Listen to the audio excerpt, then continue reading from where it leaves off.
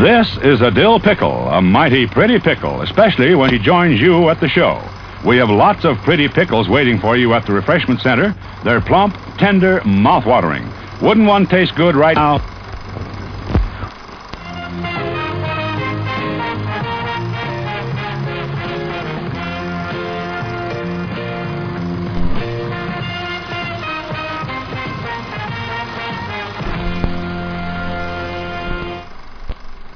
Hello, welcome once again to Halloween Boutique Psychotronic Reviews. I am one of your co-hosts, Philip, from the state of New Hampshire in the US of A, and with me in the Commonwealth of Virginia. Hey, this is Barrett. Barrett, how are you, sir? Doing well. Excellent. Welcome to all our listeners and all new listeners. For folks who are stumbling upon us for the first time, who we are part of the Dark Discussions News Network, which is www.darkdiscussions.com, a website that is all genre, all pop culture website where news and reviews and podcasts and release notices and all that about movies and books and video games and all that can be found. It's updated constantly every day, so it is a website that you should probably check out every day. And once again, that's www.darkdiscussions.com. Also, you can find us on Facebook at Dark Discussions Podcast Facebook group, and you can also follow us on Twitter at Dark Discussion 1, and you can email us at darkdiscussions@aol.com, or you can press contact us in the menu on darkdiscussions.com. We also do have a Patreon. It's a link right off the podcast website, which is also patreon.com/darkdiscussions, which is where you can help the podcast, because this podcast is free. The website's free. Everything is free. The only money that we get is from either any advertisers, which at this time we have not gone out to try to get, or from you, the listener, who happens to have some extra cash that you would want to help, because it does get expensive to keep the website going. There's a fee that has to go to our server company, as well as our podcast hosting company, as well as various other things such as software and hardware and things of that nature, as well as we do try to set up a meetup during the summer. Last summer it was canceled because of COVID. This summer we decided to just let it go as well because of the COVID, especially now with Delta.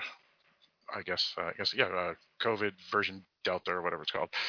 So hopefully we'll be back next year to do a big event down in Mystic, Connecticut in the summer. And so any money that you guys want to give to us is appreciated. For every $5 that you donate, you get a chance for us to basically do a film of your choice, whether it's on this podcast here, Halloween Boutique Psychotronic Reviews, or the Dark Discussions podcast, which is the main podcast of the network. Basically what happens is, if, for example, if you donate $15, you would get 3 chances to basically choose a film. So, for example, you could choose Friday the 13th and choose it 3 times, because it's $5 per one chance, or you could choose 3 different films, such as Friday the 13th, Nightmare on Elm Street, and something like Hammer's Frankenstein. So at the end of each quarter, what we do is we randomly pick from a database, and whatever film pops up from our Patreon contributors, that's the episode that we will be doing. By the time you hear this episode here, you most likely will notice that Dark Discussions podcast has just released the John Wick episode, which was discussion of that film, and that was a Patreon pick from one of our kind sponsors, Michelle Barkley of Pennsylvania. And any money that goes to Patreon is really appreciated. The site has had a lot of upgrades this year that Phil has done to keep it up to date, and those things are expensive. So any help you can provide. Yes, absolutely. We did a major upgrade just a couple of months ago to the new podcasting hosting site because the old podcasting hosting site was crashing the website, and that cost a couple of $100 as well. And then there was another $150 or so for re-upping a dummy site that we have in the background that I use occasionally to do tests on. So, yes, as Barrett said, anything would be greatly appreciated.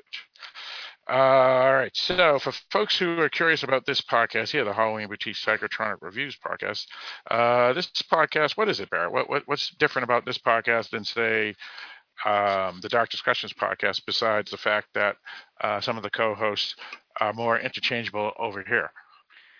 We go a little bit outside of horror. We go into genre films. We also look at books. We have special months like LGBTQ month. In June, we did 4 different movies.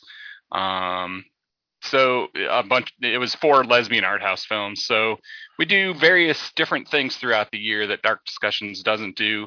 And there might be some films that don't quite fit in the Dark Discussions mold. And we might pick up those. And we pick up a lot of different screeners and things. So yeah, we're a bit different. Yeah. There are a couple of things to add to that is that we do a lot of more interviews, episodes on this podcast too. So if there's a chance that there's a filmmaker or something that, or author of a screenplay or a book that's be made into a movie, we're more apt to put them on here than on the Dark Discussions podcast itself, as well as some other stuff too that we've done, and I had it on the tip of my tongue, but it kind of slips my mind now, which is kind of odd. So if it comes back to me, I'll bring it up later. But yeah. So there's a little other things difference over here that aren't done on the other podcast. Oh, and I remember what it is now. Yeah, you actually mentioned that we do a lot of some screeners and stuff over here, and a lot of the screeners that appear may not be as big of a budget as, say, a film, even an indie film that we would do on Dark Discussions. So to give it some credibility and notice that otherwise it wouldn't, and if it's good enough, we'll put it over here on this podcast too, to give it as much attention as Dark Discussions podcast does as well. Yeah, we recently did a French romantic movie, kind of a rom-com, more serious though, I would say, not as funny, but we'll be interviewing that director soon. So yeah, and we'll do probably an hour interview with her, and then an hour review of the film, and we'll put it together as probably just one big episode, a 2-hour episode. And then also we just did recently with co-host Kevin a very low budget indie horror film from England called Medusa.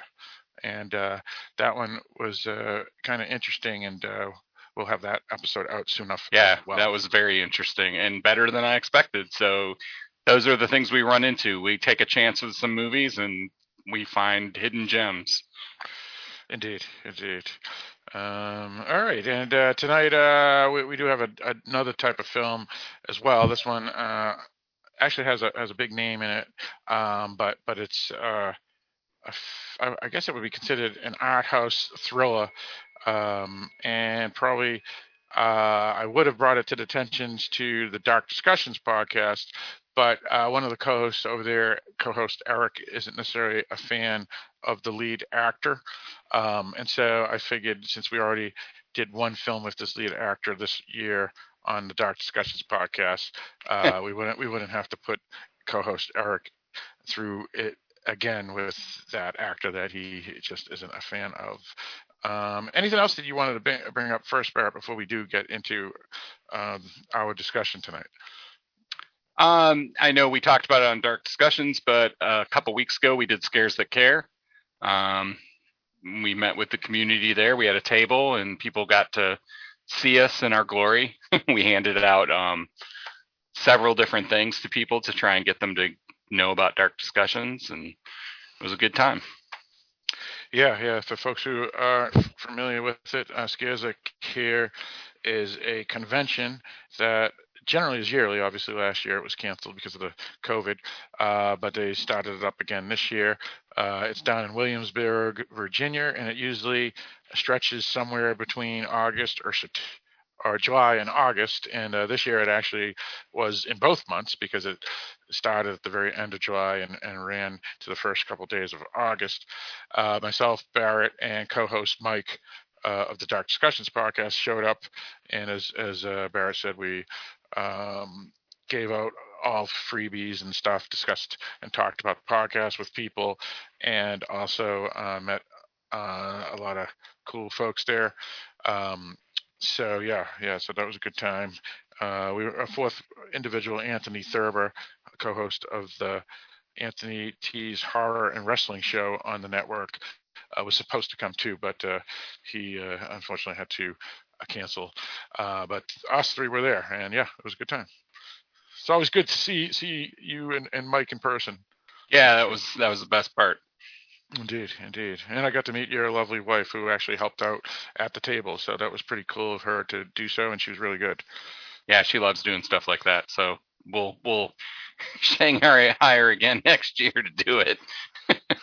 Indeed. And hopefully you guys will be able to come up to Mystic, Connecticut for the Dark Discussions meetup, which will include probably about 15 or so people at the very least, because we have Kevin Letts comes up from Missouri, all the co-hosts of the Dark Discussions podcast shows up, a bunch of the people from another podcast network, the Dorkening, show up and stuff. So it's usually a really good time. So we're hoping to be there for sure. Yeah. So everybody will get information on that next year, because we won't worry about that until probably April, when we'll start planning that event. And all of a sudden we're going to be at April. I mean, I can't believe we're almost to September. Yeah. I mean, my kids, my two daughters start school in like 2 weeks, and they're already shocked to find out that our Halloween will be right after that. So yeah. It's crazy how 2021 is passing us by pretty quick. Yep. Yeah, when your boss is telling you need to worry about all your vacation time because you have too much of it saved up. It's the end of the year. yeah, that's true. I'm actually taking another 3 days next week, Monday, Tuesday, and Wednesday. Oh, nice. That's good. Yeah, we're going up with the family. We're going up to the mountains of upstate New Hampshire. So. Oh, cool. It'll be a good time. Yeah, a lot of stuff up there. We're going to go on a gondola up one of the ski mountains there, and then we're going to do some hikes, and then we're going to go to a couple of micro brew pubs where me and the wife can drink some beer and the kids can enjoy the food. And then we are going to do Clark's Trading Post, which is kind of a little amusement park, and then there's a big water park up there too that we're thinking of doing. So yeah. Oh, cool. That'll be a fun time. Yeah, indeed. All right. So, actually, we'll probably won't have time to get over to the Quebec and the border, even though it's supposedly reopened. But supposedly they're letting Americans in. Yeah, but that'll be for another time. Yeah. All right. So I guess we can get into our topic tonight. So Barrett, why don't you let everybody know what we're going to discuss tonight? We are going to be discussing the movie Pig, starring Nicolas Cage, Alex Wolff, and Adam Arkin, and some other actors have some smaller roles throughout the movie, but those are the three biggies.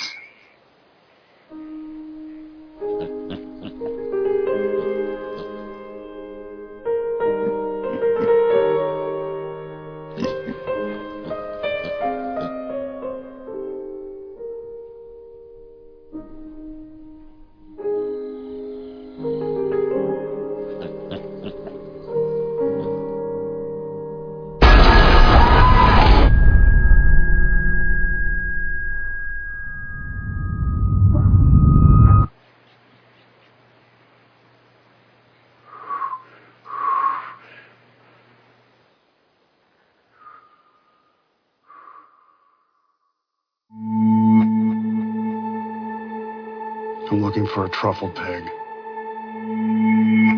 Someone stole her. I don't understand. Tell him who you are. You made the right choice, being out there in the woods. There's nothing here for you anymore.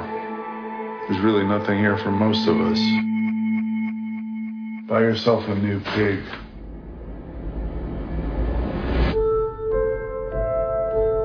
What are you thinking? I remember every meal I ever cooked. I remember every person I ever served. You live your life for them, and they don't even see you. You don't even see yourself.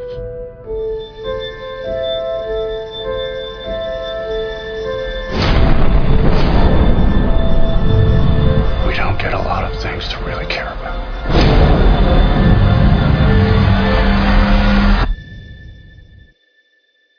Who has my pig?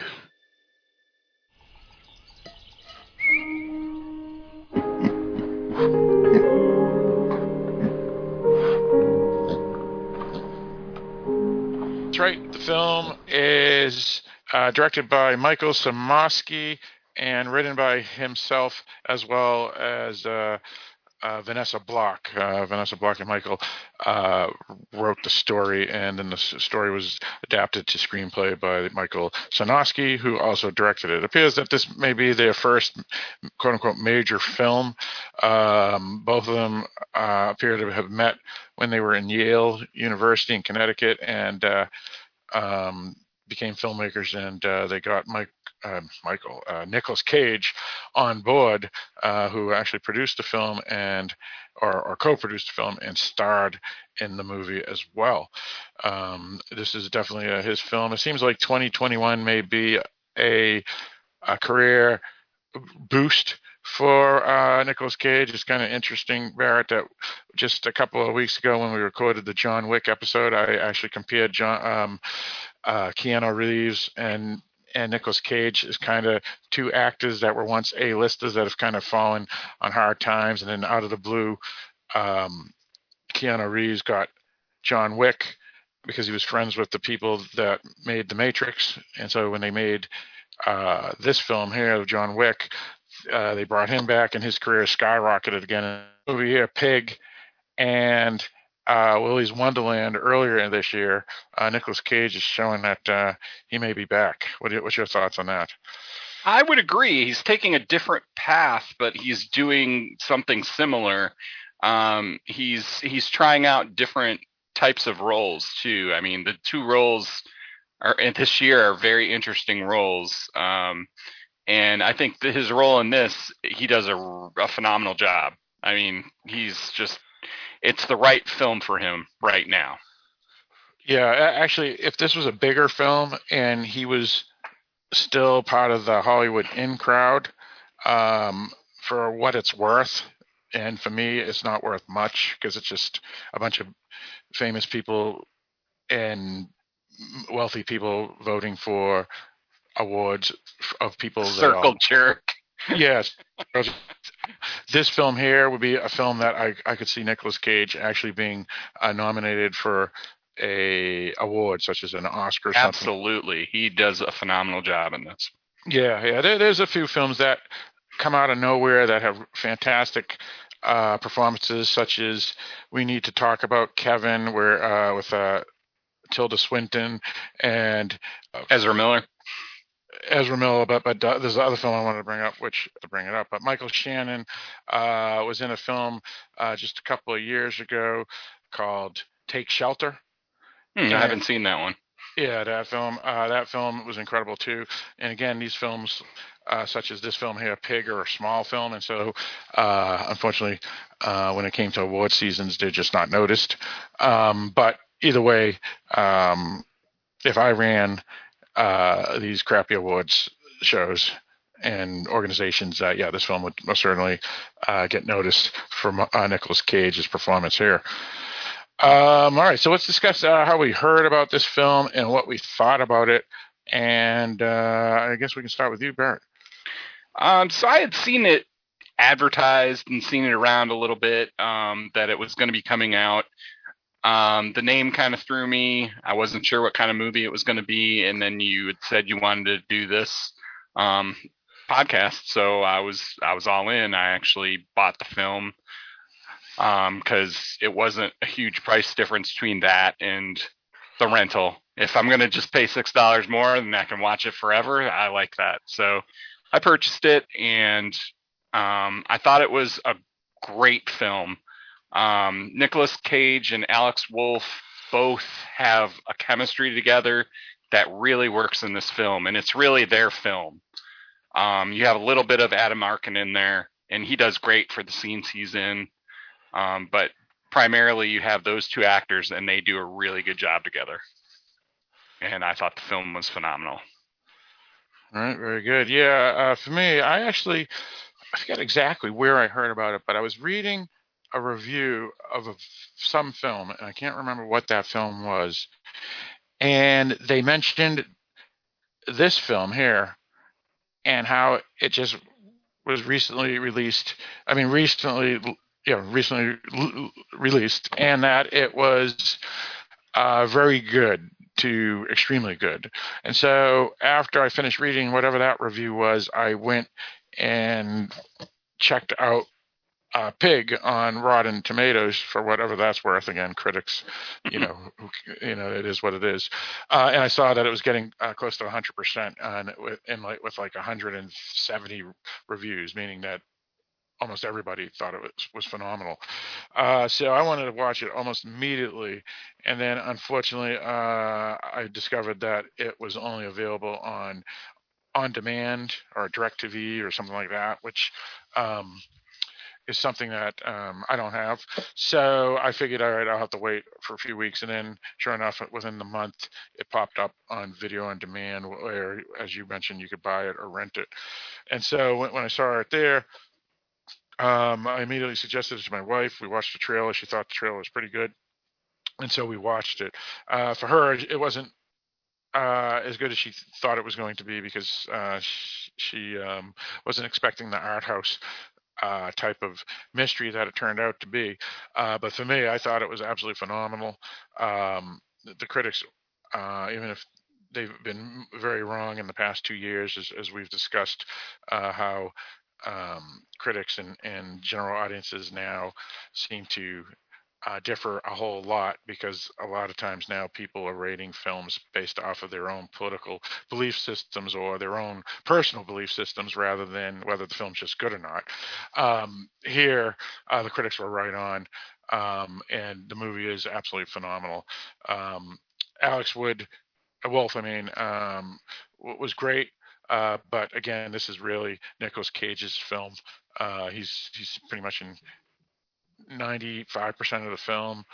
His acting is as good as it was when he was an Academy Award actor back in the day, and will most certainly be remembered as one of his best performances when people ever go back. I think it might be his best performance. Yeah, I think you could be right. I think it beats Leaving Las Vegas, honestly.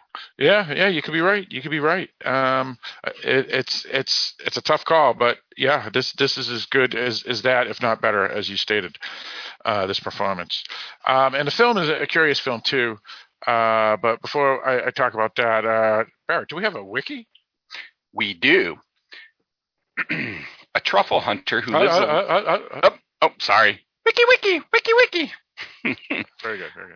A truffle hunter who lives alone in the Oregonian wilderness must return to his past in Portland in search of his beloved foraging pig after she is kidnapped. Okay, I like that. That doesn't tell you too much. Nope. Yeah, it's good. It's good. Yeah. So, as a couple of things that's interesting about this film, and we'll discuss one you brought up offline, and we'll bring that up in a moment. But one I wanted to bring up too, which is I mentioned, the trailer. The trailer actually makes the film appear to be a action revenge type of movie in the mode of, oddly speaking, since it's been brought up already tonight, John Wick. And yet the film advertising is completely false, I feel, and as it is, people better be prepared to not be disappointed, because again, the last time I ever saw or heard about a film that had false advertising and also a name that doesn't fit with the movie, as we'll discuss in a moment. That's the thing you brought up offline, is a movie called It Comes at Night. I don't know if you ever saw that film. Yep. Yeah, that film also was false advertising, making Totally. it seem to be like some horror, sci-fi, apocalyptic film. And in reality, it is a drama that takes place after a pandemic, which oddly, actually, I mean, that film, when you think about it now, is fit nicely in. Yeah. What's your thoughts about this false advertising of this film specifically? Never mind. I don't like it. It gives a false idea of what this film is going to be about, and I'm not even sure I could box this film into what it is. I mean, it almost feels like it could be a redemption film, but there is no redemption in it when you get down to it. It's hard to classify this film. It's kind of like finding yourself and losing yourself at the same time. But yeah, it's false advertising. Do not go to this movie thinking it's going to be a revenge film. There's no revenge in this movie. Yeah, see, and this is the thing that's funny. Here's an example. It Comes at Night, right? Because of the false advertisement, a lot of people hated that film, even though the critics said it was great. And for me, I rated it as the best genre film of 2017 when we did the Dark Discussions recap list of that year. I was in the minority. Other people liked other films more than this one, but when I had my list, this was the number one, was It Comes at Night. And back then, it was around 90 to 96% of great reviews, and yet the audience score was 44%. And generally, as I said, critics and audiences recently have been way off the difference. But I think this film here, It Comes at Night, was specifically because of the false advertising. People had expectations, and then when they come out, they just hate the film because of the expectations. And with Pig, if I look at Pig, even though with the false advertising, I think it gets 97% good reviews by critics with 185 in, but the audience score with over 250 verified ratings has an 83%. So this film here, even with the false advertising, I believe the case that Nick Cage starred in it and the odd cult following that he has would forgive the false advertising for this film. So the critics and the audience's reviews are pretty spot on and correct. I agree. And there's, I don't know if other people are this way, but I'm at the point where I disconnect the trailer from the movie because it's almost never what I expect in a movie anymore. And I've stopped watching trailers, honestly, because I don't like seeing scenes that aren't in the movie, and that happens all too often now. And they don't usually show what the movie's really about, or they show too much. They show the whole movie in 3 minutes, and I don't want that either. Right. I concur. As I've stated, and anybody who listens to the Dark Discussions podcast, the main podcast on the network, I'm, along with co-host Eric, one of the two people that always say, don't watch trailers, they suck. Yeah, you guys are why I don't watch them anymore, because right. And my experiences, but yeah, when you guys started talking about it, I was like, yeah, that's probably right. Right. Well, and it's kind of interesting too, because on episode of 29 of the Halloween Boutique Psychotronic Reviews, which is the Anything for Jackson interview that me and co-host Johnny, who was supposed to join us tonight, but unfortunately had to bail. He actually mentions in that episode, after we finish interviewing the director and screenwriter of that film, how he has determined that trailers are unfortunately something that kind of ruins films for him, and he always now likes going in completely blind. And this film here is a film that the wiki that you just said is good enough, because again, the trailer may sway people to think it's something else completely. Because again, I said it was like John Wick, the trailer, and everybody was talking about it's basically John Wick with a pig instead of a dog, but it really isn't.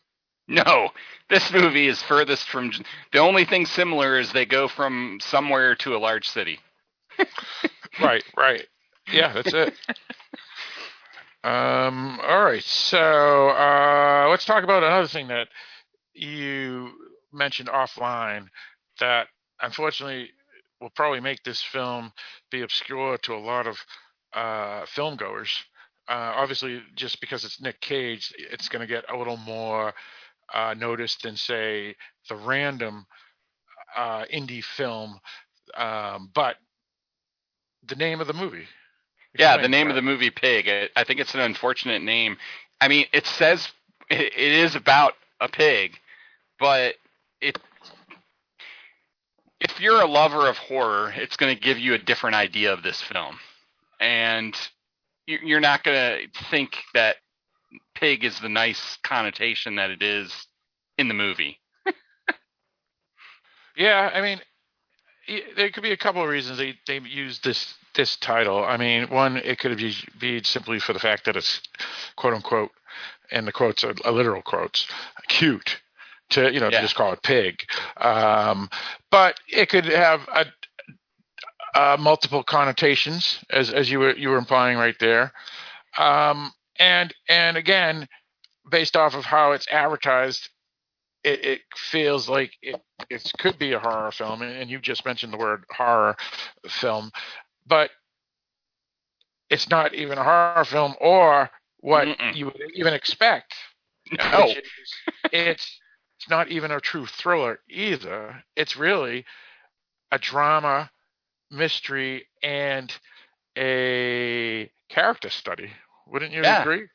Yeah, and it's about a whole different part of society that I never think about, like chefs and mushrooms and this whole underground area of them knowing each other, like the different chefs know each other, and he had worked with different people and knew what their hopes and dreams were.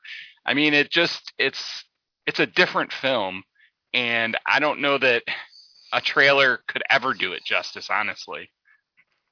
Yeah, it is a curiosity what we see in the film, because some reviews I read said that the second half of the film is somewhat surreal, because would there be this quote unquote underground and communication and hidden society kind of sort of things that happen with, I guess, funnily, if that's even a word, chefs, because you hear that about the industrial military complex, and you hear that about the political government of the United States, or anywhere for that matter, or the hidden government and things of that nature. But to take that type of thing, or even the mob for that matter, and take that type of idea and put it into something as innocuous as chefs kind of makes sense, because there's a great scene later in the film where and maybe I'll take the clip and actually add it into the middle of this episode when we get there. But Nicolas Cage's character talks about the fake, how people are fake, and he talks about how you're not even real. Yeah, you throw away your dreams for people that don't even know you're there. Yeah, because you want to be accepted by other people or whatever, instead of just being who you are and accepting yourself. And ultimately is all about money, right? I mean, making money. And he was saying that really wasn't a worthwhile cause. The worthwhile cause was your hope and dream. Yeah. And even, I don't know if it's even money, because even though the chef that he's talking to knows he's making money, he's still doing it because he wants to be a quote unquote star, to these people who happen to eat at his restaurant. And as Nicolas Cage's character easily explains to him, they don't even know who you are. Yeah, it's all ephemeral. You feel like they know who you are, but they don't really. They're eating your food, and they forget about you the second they leave this place, but they remember the food.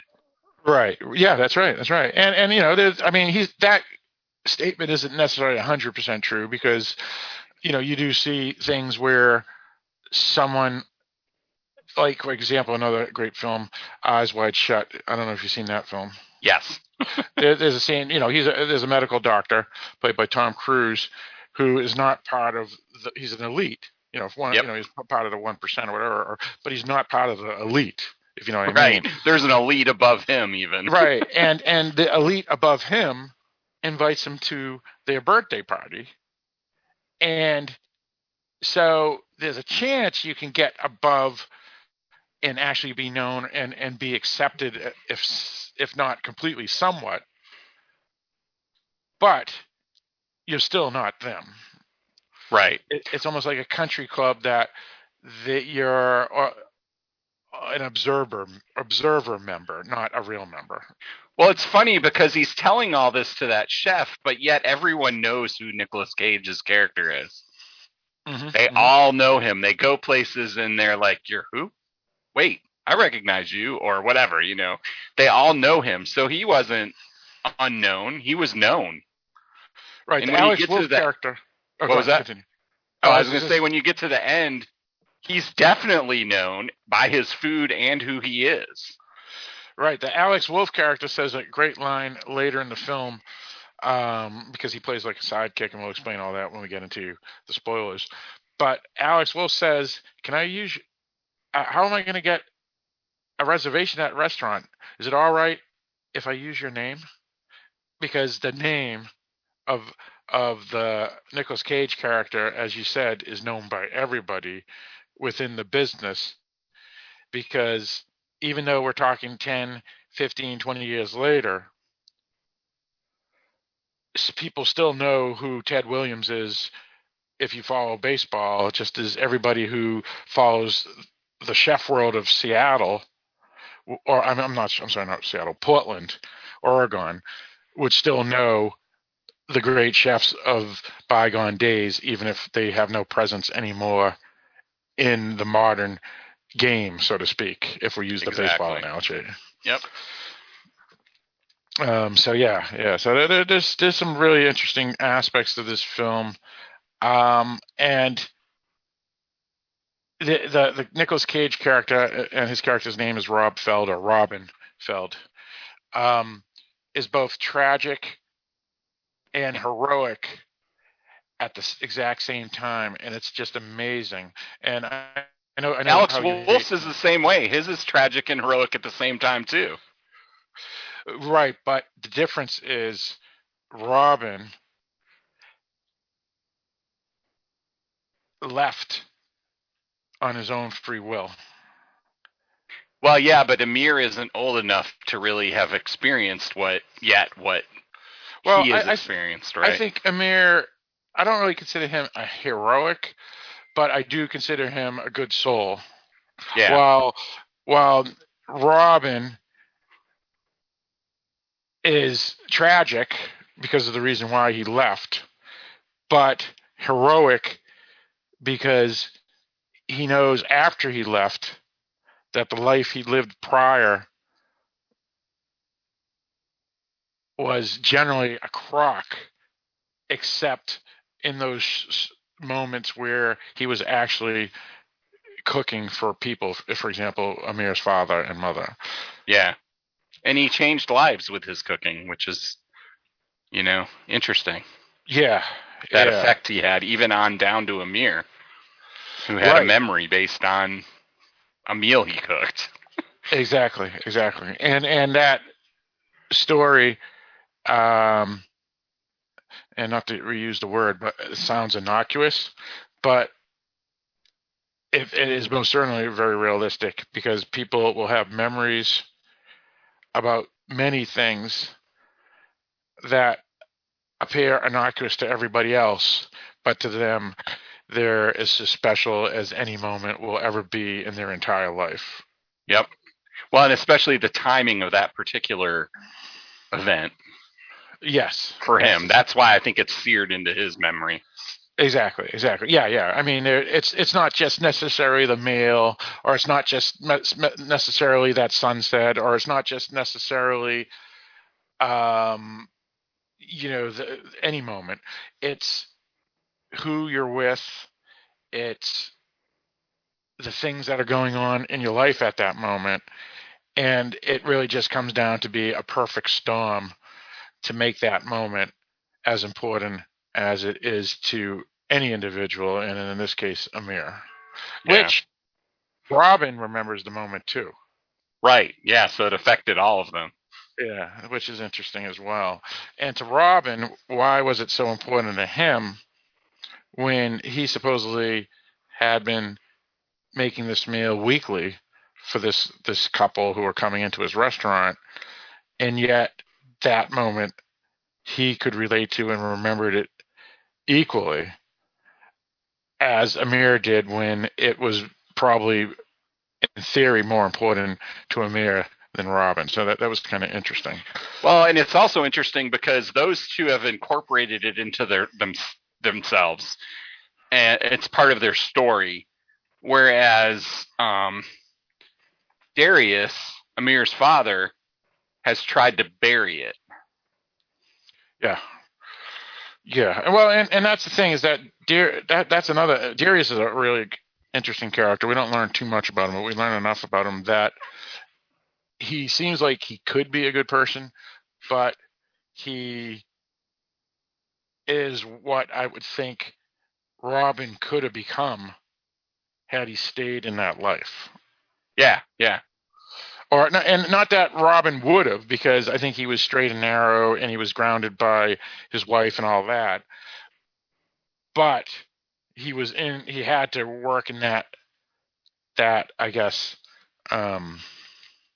field where, and when I say field, I'm not just talking about a chef. I'm talking about that underground weird culture, country club thing that we're talking about. Weird foods. Like they had really special foods, like they had that cloud enclosed or smoke enclosed food.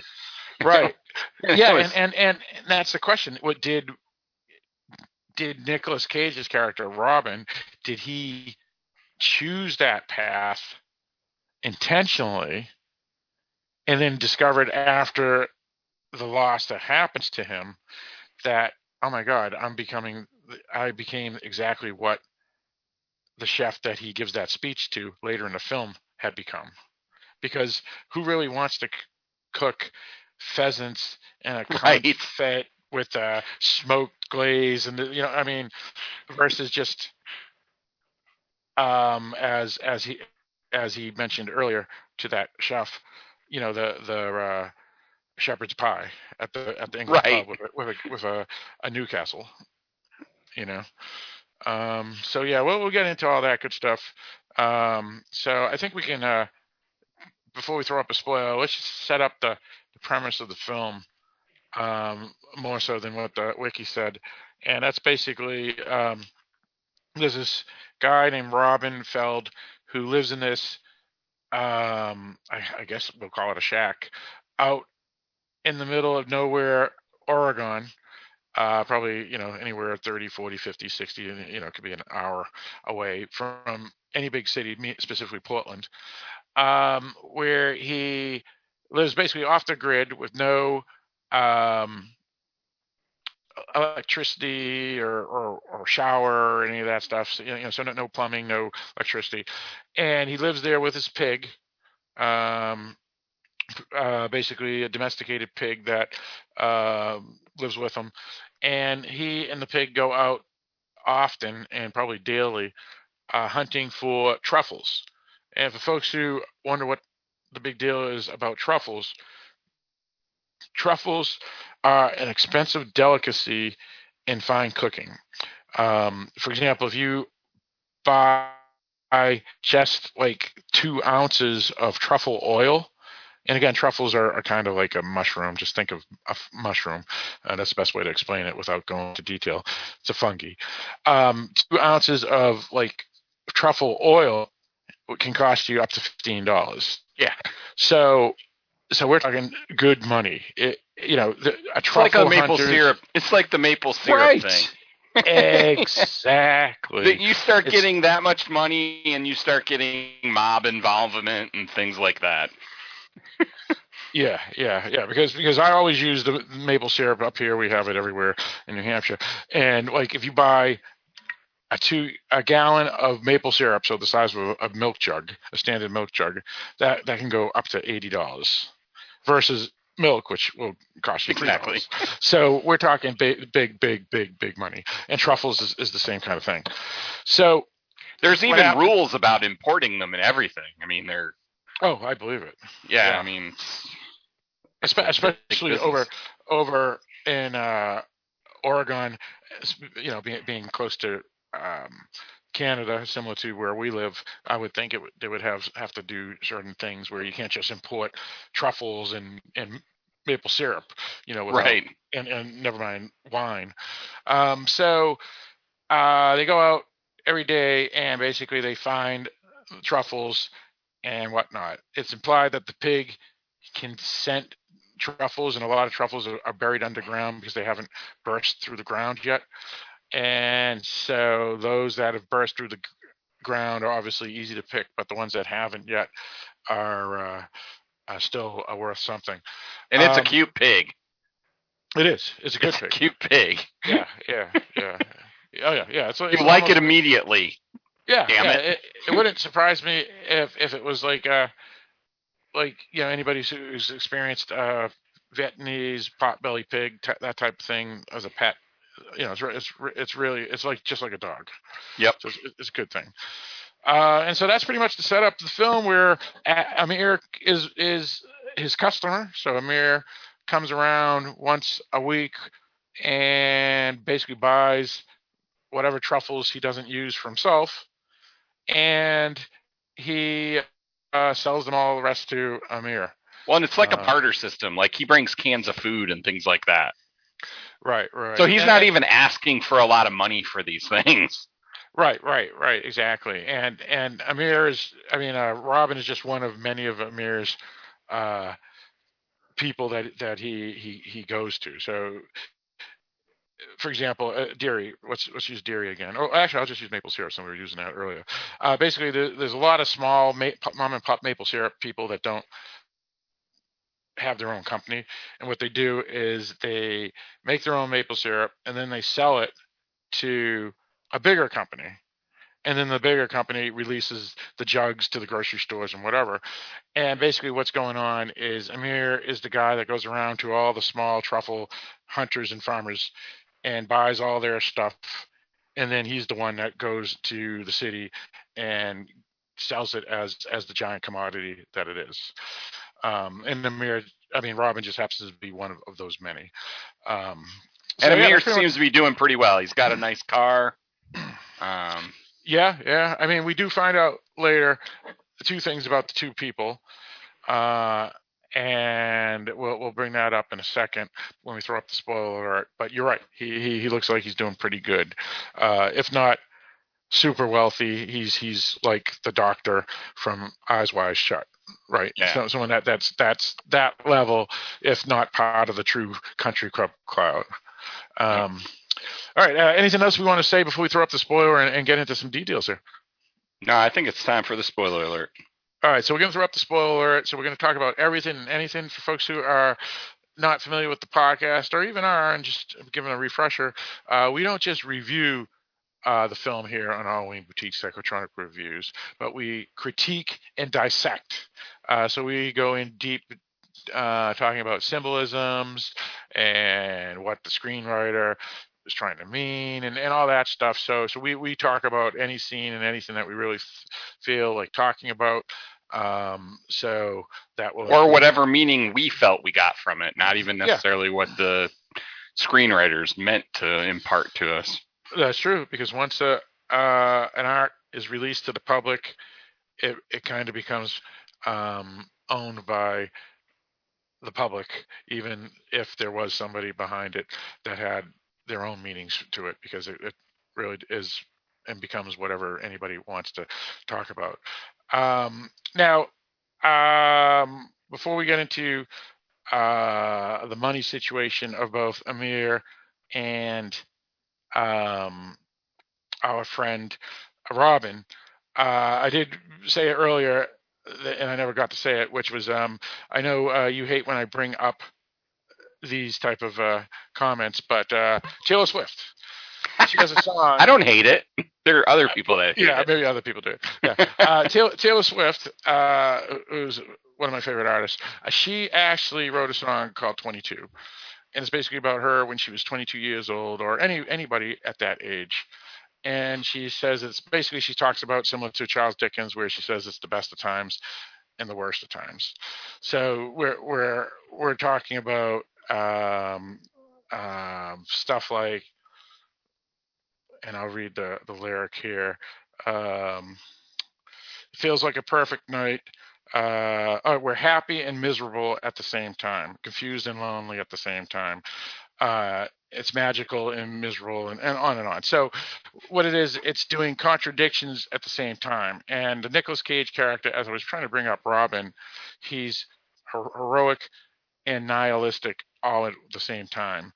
And it's an interesting aspect.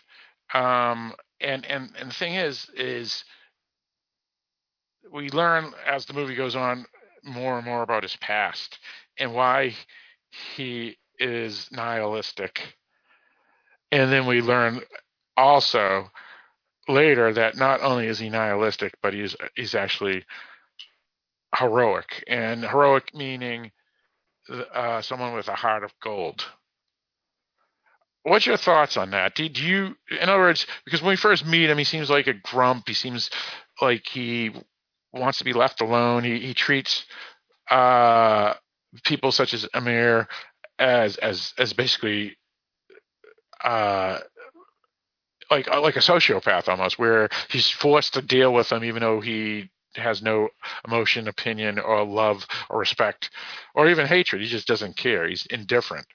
And based off of how he's living off the grid, especially when we find out that he's not just some dumb putz or mentally ill person that he appears to be, we learn later, because of his mission in the film, that he's really a man with a heart of gold. Opinions. Am I off on this? I don't feel that he was nihilistic. What I feel was we didn't have enough information to go on at that point. Yes, I think he wanted to be alone, but he still was able to be in contact with people. You know what I mean? Like, he had this contact with Amir. And it was a little self-serving because it was his way of getting resources, right? But I don't think he disliked or necessarily liked Amir at this point. He didn't know Amir very well either, I don't think. They just were business partners, basically. Amir got his truffles, and he got his supplies. And he was quite content to live there with his pig by himself because of what he had gone through in his life. Well, you're right. Nihilism is a harsh term to use because of its general definition, because if you look at the first definition of the term, it's a viewpoint that traditional values and beliefs are unfounded and that existence is senseless and useless. Now, existence is senseless and useless most certainly could fit with the Robin character. It could. I think the nihilism could apply to him. It could. But the first part of that sentence of nihilism doesn't fit, which is he doesn't believe in traditional values and beliefs. Yeah, that's a little harder one because it's hard to say, because he does counsel someone to follow their dreams, and you know that is a little bit nihilistic. You're not going the preferred route that society wants you to go. So I don't know. And he chose a nihilistic path to go out by himself into the forest and just live with a pig. Well, right. So what is the term? Because I don't want to say dissocial, because dissocial means sociopath. even if it makes sense because he doesn't want to be near people. But what is the term to call someone that is like Robin, especially after we discover his history, to be the person he is today? Because nihilism doesn't work. Well, I don't think he The has a social condition. I just doesn't think work. he's his. But philosophy. What's the philosophy? What would it be called? I mean, maybe it doesn't even matter, right? I'm just trying to get a word for it. But I mean, is it just depression? Is it just depression? I mean, maybe that's it. Maybe that's all it is. Depression. I don't know. I don't know that he's depressed even. Fatalist? Maybe. What's another good one? Existential? Actually, I think fatalism may be the best one. And let me read this one to you. A doctrine that events are fixed in advance so that human beings are powerless to change them. A belief or attitude determined by this doctrine. And technically, what happens to him is something that he was powerless to change. That's true. A lot of it's bad luck because what happens to him, and since we're in spoilers, let's just talk about it. Yeah. He had a wife who died. We don't know how she died. I think it was cancer, but it's never really fully explained that. Yeah. Yeah, it's inconsequential. However she died, she's passed. And when that and usually, if you're lucky, or whatnot, you and your wife will live to a ripe old age, and when the passing does happen, no matter how hard it is, it's at least understandable and quote unquote fair, because that is the full process of life. But even though that's powerless too, you can't stop that. At least it wasn't bad luck, such as losing someone when they're in their 20s, 30s, 40s, actually any age that isn't considered elderly. So I think he became a fatalist and depressed because of somewhat because of the life he was living as that quote unquote fake chef, I guess, but most likely the number one reason because of the passing of his wife. Well, and I think he loved his wife, but he also realized that, his job wasn't important. The loss of his wife was what was important. And so everything else paled in comparison. So he didn't want to live the way he had been living. Yeah. I mean, as we know, first of all, no matter how great or well remembered you are, once you're dead, you're dead. Yeah. Second thing is, a lot of times that will eventually fade, because how many authors do we know from 1850? Maybe right. A handful. While nowadays, you have Patricia Cromwell and you have Stephen King and you have, on and on and on. But only a handful of those authors will ever be remembered in 150 years from now. So anybody from that era then, 1850. So in other words, a lot of it is fleeting. So even if you are successful, it's fleeting. But also, it's like you said, is and actually, let me use this quote, and I forget who said it. I think it might have been my father, but he probably stole it from somebody, which is, just look at any cemetery and you see hundreds of thousands of people that have been replaced by somebody else. Yeah. So in other words, and then I made a joke with my father once when he retired. He worked at a company for 40 years, and or actually it may have been 50 years. And I said to him 10 years after that, I go, that no one probably remembers that you were even there 10 years later, because of the turnover or whatever. So no matter what contributions he did for 50 years at that, and I was just doing it to be a wise ass to him, but he got the point. And I think you're right that Robin, first of all, he probably wasn't living his true dream as a chef, even though we never really figure it out. At least I didn't. You may be able to explain it. No, I don't think we ever know whether he was living his dream or not. But we do know that his real dream was the time that he spent with his wife. Yep, and she was no longer there, so he wanted to find a new life. That's right. And that new life was pulling out of society completely. And that's the other thing I want to say, and the reason why I threw up the spoiler, which is you said Amir is doing pretty well. But we do learn appears to be doing pretty well. Well, it depends on your definition of well. Because financially wise, I'm convinced that Robin, living off the grid, he's still fairly wealthy. Yeah. I bet you he has good chunk of change, maybe even 7 figures, low 7 figures, or high 6 figures in the bank somewhere. Yeah, he doesn't even have a shower. Right. He doesn't have any of that stuff. Nothing. But based off of what we discover later in the film, he was pretty high profile, and he did not seem like a stupid person that would have just blew his money. So he's independently wealthy, and yet he looks like a bum or a homeless person. And then we have Amir, who is not truly successful in the eyes of, say, his father. Even himself, because he measures himself by his father. Right. And what his father says. But by anybody else, they would say he's pretty successful. And he's also, with that car and clothes or whatnot, and no matter his relationship with his father, he's still silver-spooned. Oh, yeah. So both of our characters are doing pretty good with themselves when it comes to money. But they're living very differently. That's right. And one of them we don't know if he just earned it. I mean, again, we don't even know if Nicolas Cage character came from money. We don't know anything about his childhood. We just know about him now and then his history in Portland as a chef.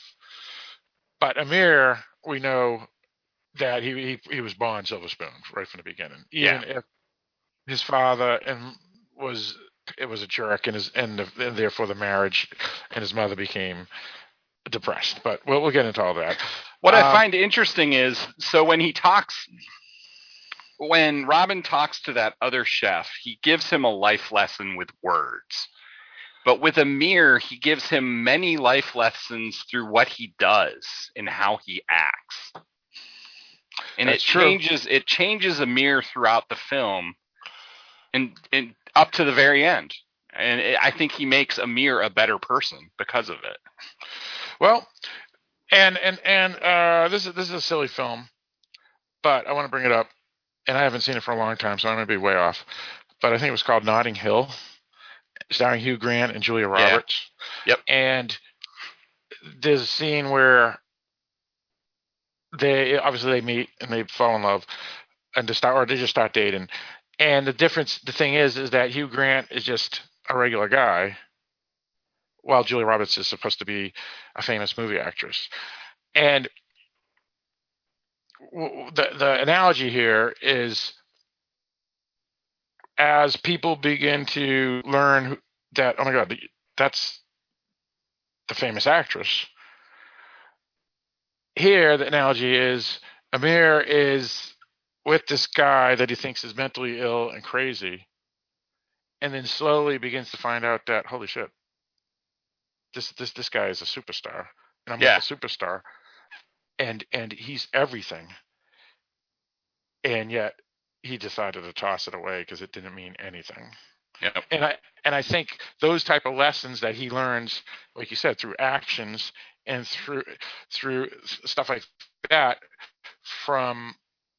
because Nicolas Cage isn't even trying to, at least at the beginning, isn't trying to give him life lessons for his Amir's sake. Right. He just is doing it. Yeah. He's just doing it because of his mission. And let's get into that mission. But before we do, anything else you want to say about that before we switch over to the mission? No, we can switch to the mission. Okay, let's do that. So basically what happens is, one night, people break into Robin's shack, club him over the head with a shovel, leave him for basically dead. I mean, if you club someone that hard and you just leave, that's pretty bad. And in the process, they steal the pig. Now the pig. And let me get the name of that pig. I don't know if there is a name. Do you? I don't think he had a name for it. Yeah, I don't think he there just is. calls it pig. I want my pig. Yeah. So we immediately are brought to believe that the pig is very valuable because it supposedly can hunt down truffles. And if you turns out it's a MacGuffin, right? Really? Yes, and we'll discuss that in a moment. It has use. Yes, it's not useless for sure. Because it is able to dig up the truffles. But it's implied for a long time that the pig is the being that can actually find the truffles. And if you have something that can find truffles, then that's something that's valuable because that means as we discussed, you make 2 ounces of truffle oil. That's $15 to $20. So if you have something that can actually get truffles, then you have something that's going to make you a hell of a lot of money, and that's what's implied. Yep. So Amir is the first person that Robin goes to because of 2 reasons. One, Robin has a vehicle and is probably the only person that he really associates with at this point anyway. And 2, because Robin is from Portland, and that's important. And somewhat in the scene. Yeah. He's dealing with the truffles. That's right. Well, that's my third thing. I forgot there's actually a third reason. And the third reason is he knows all the other truffle farmers and whatever the people are that find truffles. So if he's going to find his pig, and this is the thing, is that he immediately thinks that the pig was stolen because it can find truffles. When I was watching the film, I actually thought it was stolen by maybe homeless people or poor people who just wanted a meal. So I still wasn't sure until very late in the film if the pig had been, the whole journey was for nothing, and that it was going to be found out that it was just homeless people that took the pig. Because I've heard about that where people will, break into, people's farms and steal chickens or goats or whatever, and they eat them. So that's what I thought, because here's this homeless guy that lives a pig. The pig's pretty big. If we steal it, we got ourselves pork chops for the next 6 months, bacon, whatever.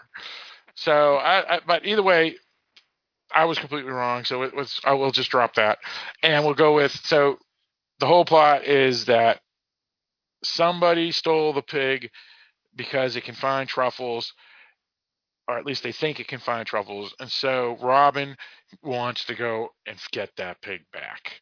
And another MacGuffin is the reason why he's going after the pig, which is it because he can find the truffles, or is it because it's his pet and he loves his pet, just as you love your cats, I love my dog, and whatnot.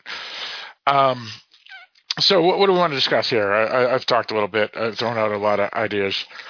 Well, first he goes to that restaurant. He tries to take his truck and it breaks down. He has a little bit of gas that he puts in it, and so he starts driving, and then it breaks down, and he has to walk the rest of the way. And he gets to this restaurant, and to put this in perspective, he is dirty as crap. He does not have a shower. He probably hasn't showered in years, and his clothes are all dirty. He's hurt from getting bashed over the head, and he walks into a restaurant. So, of course, people are looking at him a little weird. And finally, he gets a phone from them, and that's when he gets to call Amir, and Amir shows up. And Amir, up to this point, I think I sent you a text saying Amir's a dick. Because he seems like a dick in the beginning. He's just not. He is. You're absolutely right. Yes. Yeah, and then I wrote back. Maybe he is. Maybe he isn't. I think it's right. Yeah. So that's how they start working together. And interestingly enough, Amir's pretty helpful, really, because he's driving him around all over the place. But they first go to a truffle farmer, a woman. Actually, the actress is Gretchen Corbett, I think. She was in the Rockford Files back in the day. And when she finds out who he is, this is the first bit we get where you see how much respect he has. Because they say his name, and she immediately gets up and goes to help them and takes them somewhere. Right. So this is the first time that we discover that Robin isn't just some homeless guy in the woods that's just trying to make a couple of bucks by finding truffles. Yep. Or obviously a kook. Yeah, obviously people know who he is, and that garners respect just knowing who he is. Right. And I think this may be the most interesting part of the whole film, and that's a bold thing to say because there's a lot of interesting parts of this film. But to discover that this guy, Robin, is someone of importance after we learn has disappeared for 15 years. 15 years, yeah. Is kind of amazing. It's kind of an interesting, if not an original idea, but it's definitely it's not original, but it's something else. It's very unique. Yeah. Maybe that's the term. And to actually get it right in a movie or a book, that it's done well here. It really is, and it tells you that he's not just known for being a chef. He's known because he was a good person. Right. It's beyond just being a chef. He was a good person, and people remember that. Right. Yeah, that's true. Because they don't do the things they do from fear. They do it because they either loved him, quote unquote love, as you would love a friend, or respected him. And again, not respect because he's a mobster, but respected him because of his accomplishments and his work and his deeds. So and they understand the tragedy that enveloped his life and what caused him to disappear. Right. Yeah. I mean, a lot of people deal with things differently. And a death can most certainly change one's life. So I don't want to use a different analogy. So I'll just talk about it here, which is it's almost like for him, the death of his wife was to the point of like total. What's the term for a soldier or someone that has had a tragic event? PTSD, is that it? PTSD? It's one of them, yeah, PTSD. PTSD. Yeah, so it's like some people would be devastated and yet still be able to move on, while other people would have their lives completely shattered. And either way, I would never pass judgment on either type. Because again, people are going to deal with things, and some people just be able to deal with it better than others. And what other way that you deal with it is just fine, because it is a very emotional thing. Now, the difference is it appears they didn't have children. Right. So it wasn't like he had to hold his ground because I have someone else that depends on me. So he was able to deal with it in this way, which is throw everything away and just disappear off the grid. But either way, yeah, he's a very sad person because of that. No, and meanwhile, he's not talking a lot either up through this point. He starts talking more and more as the film goes by. Yeah, that's true. And a lot of it's because he has to. Yeah, to get his mission accomplished. Right. And again, that mission is he's looking for his pig. And that's the thing is that if you just read that plot, a man has his pig stolen and he's out to get revenge or out to find his pig. And that sounds stupid. But when you look at it both ways, the MacGuffin or the real way, it makes complete sense. Because if the pig can find truffles, that's thousands of dollars of value that and people would want that pig. If it's for the love of the animal as part of his family, that makes sense too. So once you start watching the film, within 10 minutes after the pig's kidnapping or disappearance, it's not something to laugh at all. It makes complete sense. And they do a good job in the beginning of the film of making you feel the trust and love that pig has for him. Right. Because it follows him around. It comes to his command. They sleep next to each other. I mean, it's just, you can feel it. And it doesn't take a lot of time in the film to get you to feel that either. No. And a lot of people aren't as familiar with pigs, if you don't live in a farm or whatnot. But pigs are smarter than dogs. Yep. Are arguably the most smartest animal of all the domesticated animals. And they are nesting animals. So even though people see them always in mud and all that, that's just for cooling. They don't shit. They don't shit where they eat or they sleep.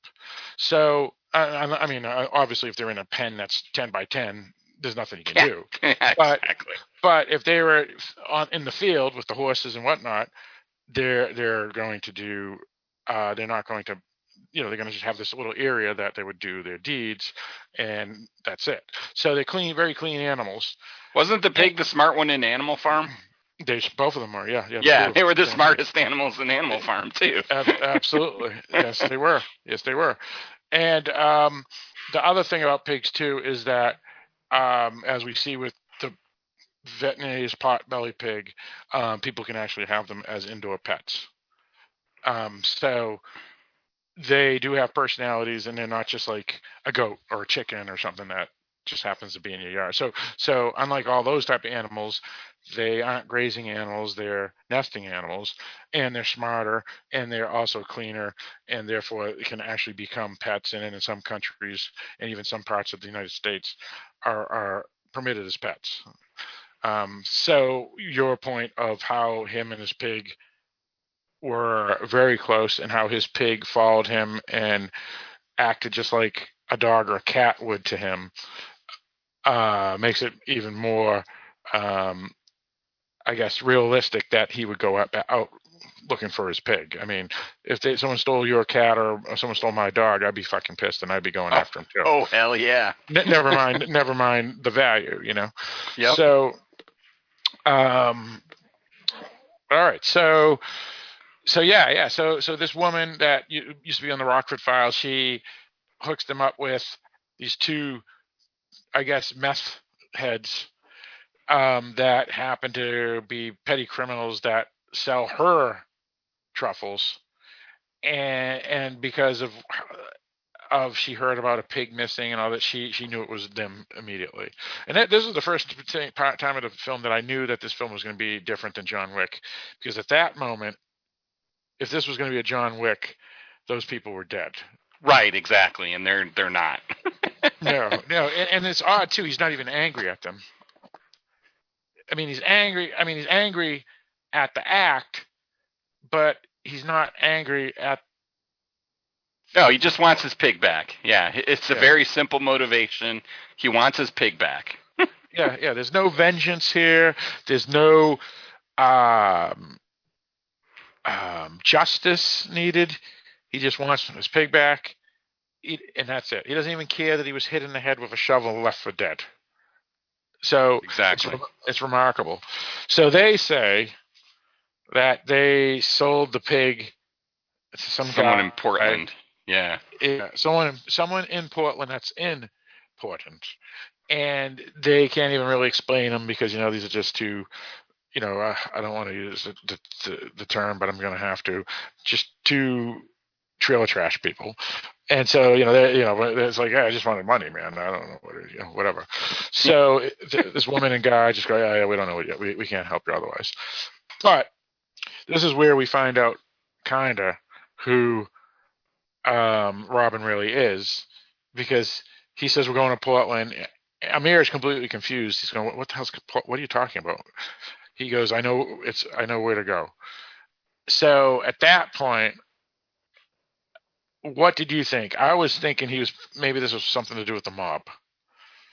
I was just seeing this. I know, I've watched a lot of things about truffles and I know how high end they are. I wasn't really thinking mob, but I was definitely thinking that there was someone running a restaurant trying to, get the truffles, and that they were behind it all, and that it was somebody high up in the restaurant scene, and that's why he wanted to go to Portland since he was familiar with it.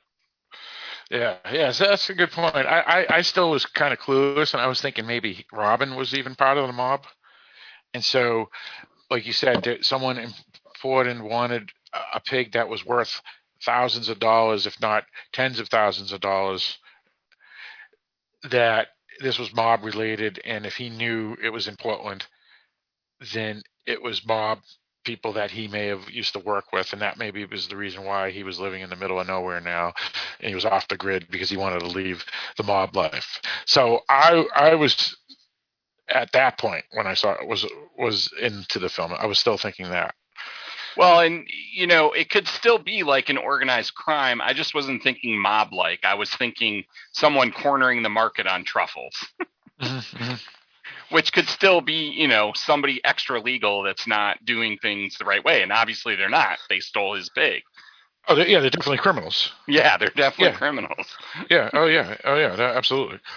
All right. So, all right. Where do we want to go now? Again, we don't have to go scene by scene. No.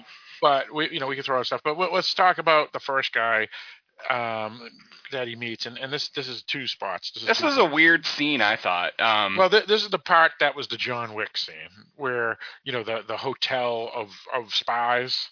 This is like the underground chef club that. I mean, so when I read reviews, this is the part they said it was the most surreal of the film, and in a world.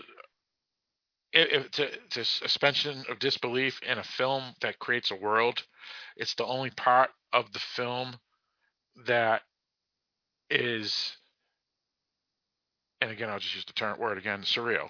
Yeah, it is. It really is. It doesn't. It's very odd. He finds a hole in the wall that he obviously knew about. Yep. And he goes down to this secret lair where people are doing a Fight Club type thing. Right, but this is after the guy told him that you're no longer relevant. Yeah, right. Exactly. But he knew that this guy would have information from him, and he wasn't going to let it go. So continue what you're saying. So so the underground. Yeah, so he finds this underground area because the guy won't talk to him where they're in a restaurant, right? And the guy won't really give him any info. Right. So he goes and finds this hole in a wall that leads down to this area where they're doing Fight Club. Right. And it's interesting, too, because he says, we're going to the Portland something hotel. And Amir says, I live here. There's no such thing. And he goes, there was. And when they leveled it, they never filled in the basement. Yeah. So the basement. So it's basically like, when you think of subway stations, they close down, but they don't fill them in, and then the homeless just moves in or whatever. It's something like that.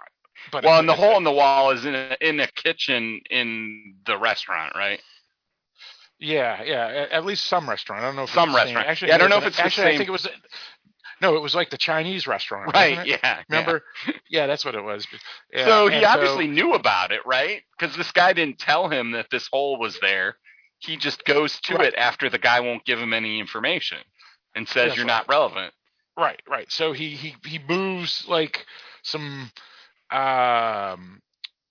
shelves that have like Chinese sauces and all that crap, and behind it is a I guess an entrance that leads to this basement of this old hotel that was being used back 15 years ago, never mind now, Yeah, good point. A underground fight club that isn't really a fight club.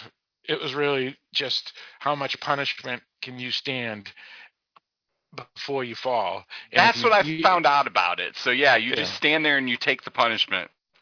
And if you beat it, you win money. Yeah. And people and the thing is that I think it is weird, but I think it is good because they went this route because again they're trying to make Robin look like a man that's actually like a man of a gold, heart of gold type of guy. So not that boxing is a bad thing, but if they had a boxing match where he participated in, he would have actually done violence, even if it's in sport. He would be doing violence in the film when this whole film he does not do one violent action at all. So having him be just a guy that is taking the abuse to see how long he can take it makes him not betray the character that the writer and director were trying to portray, which is he's not a violent person. Agreed. And well, it's funny because he goes down there and that guy that he was talking to is down there already and he's running the events, right? That's right, exactly. But yeah. I never really heard them making a deal for getting the information, but he just gets in there and gets pummeled for a while, and then he does get the information, so obviously he won whatever. Well, what happened was, if you remember, he goes in there and he gives his name because he writes it down on the wall, and everybody's like shocked. It's like, oh my god, that's him. Because again, he's dressed like a bum. He has a beard, like he's got a smell. A smell. He has a Grizzly Adams beard. He looks like a homeless person. So he doesn't look like the clean-cut chef that he was 15 years prior. So, but he has blood coming down his head too, right? From because he never washed that or had that sewed up. So when he writes that down, everybody's amazed, and all the respect comes back into the room. And it appears that maybe he used to do these fights back in the day, probably to support, get money to pay for things, or who knows. And he gets pummeled. And I think it's just because of the dignity and respect they used to have for him, even if he is quote unquote irrelevant now. That's the reason why this jerk that didn't give him the information earlier, that's running this underground fight thing, decides to give it to him at that point. Yeah, that could be. That sounds reasonable. Yeah, because he does take a beating. Right. Yeah. So that leads to that. Where does this lead to? Oh, I know where the chef. Yeah, other chef. Yeah. But before we get into that scene, there's another important scene that I want to bring up, and I don't know if it happened before or after, but it was pretty important, where he goes to this house. He leaves Amir, and he goes to this house. Oh, that's a great scene. It's the best scene of the film, I think. Yeah. It really is. And thank God they didn't have like the mother or father come out and say, I know, I was really worried about that, and they didn't do it, so I was very glad. Yeah, so basically what happens is, why don't you explain it? So he goes kind of on a walkabout, and he actually goes to his old house that he used to live at, and he's just kind of wandering around, and he goes around the house, and he sees a little kid playing a little drum-like device that makes some cool music. And he walks up to the kid and sits down. And it's in the backyard, too. So it's in the backyard. This backyard. It's not like he's just walking down the street on the sidewalk and he sees someone in the front yard and he says, hey. Yeah, so... Anyway, and he looks like a bum. Yeah, right. Bum. Yeah, oh my God, yeah. He's got blood all over him, yeah. Absolutely. Yeah, and he sits next to the kid, and the kid asks him if it hurts, and he's like, yeah. And then this kid is so innocent, and he asks him if he wants to play the instrument. And he hands the instrument over, and he plays with it a little bit, and he gives it back to the kid, and they just have this nice discussion. He tells him that he used to live there, And it's just a beautiful scene. The kid does a great job. He does a great job with the kid. It's a perfect scene to show his humanity and how he's still there, even though he had been living in the woods for so long. He has empathy for fellow humans and just, genuine love for people. Yeah, and it was really good that it's a child, because first of all, the child is innocent, so and not wise in the ways of the world. And if it was an adult or a teenager, the first thing they would have said, "Get the hell out of my property," or "You're a bum," or Yep. "You're this." That. While the child, being innocent person that he is, no matter what this character, meaning Robin, looks like or smells like or whatever, there is no judgment. All there is innocence. Yeah. And so it's really a effective scene for that reason. Never mind that we begin to learn a little more about Robin, and that this was the life he had prior, which is this: he had the white picket fence life. That They had a persimmon tree that was gone, and he talks about the persimmons and tells them how, the tannin leaving the persimmons, that's when they're, edible and whatever. That's right. It's just a great scene. And there's one point where they're just sitting next to each other silent, and you're looking at them, and it's great. It really is. It's a fantastic scene, and it's both beautiful and heartbreaking at the same time. Another one of those contradictions that this whole movie has throughout. And it's just, I don't know. I mean, I don't want to keep on saying amazing, but it's you summed it up. You said it. It's an amazing scene. Absolutely amazing. Well, and it shows new life and old life next to each other, and it shows how life goes on. Even though he's left and he's gone off to Nowhereville, there's a new kid there and a kid growing up and a new family. Mm-hmm. Yeah, and also it makes me kind of think of, and I don't mean to bring up the religious aspect, but if co-host Kevin was here, I would have thrown it out anyway, because he would have brought it up. It almost makes his character, meaning Robin, like a Christ figure, in a sense that there's never anger or vengeance. It's always happiness or sadness. Yes. In other words, if he's ever angry, let me rephrase that. If it was another person who would be angry in that situation, that wants justice or vengeance or whatever, for Robin, it's not anger, justice, or vengeance. It's simply sadness. Well, he does get angry at one point in the movie, very soon, and it's the only time he gets angry, and he gets over it. But there's no violence. There is no violence. None at all. This is why I wanted to bring up the Christ aspect again too, because if we remember, and again, I'm not as familiar with the Bible as someone like co-host Kevin is when he joins us, but there's a scene where Jesus gets angry at the taxman. Yes.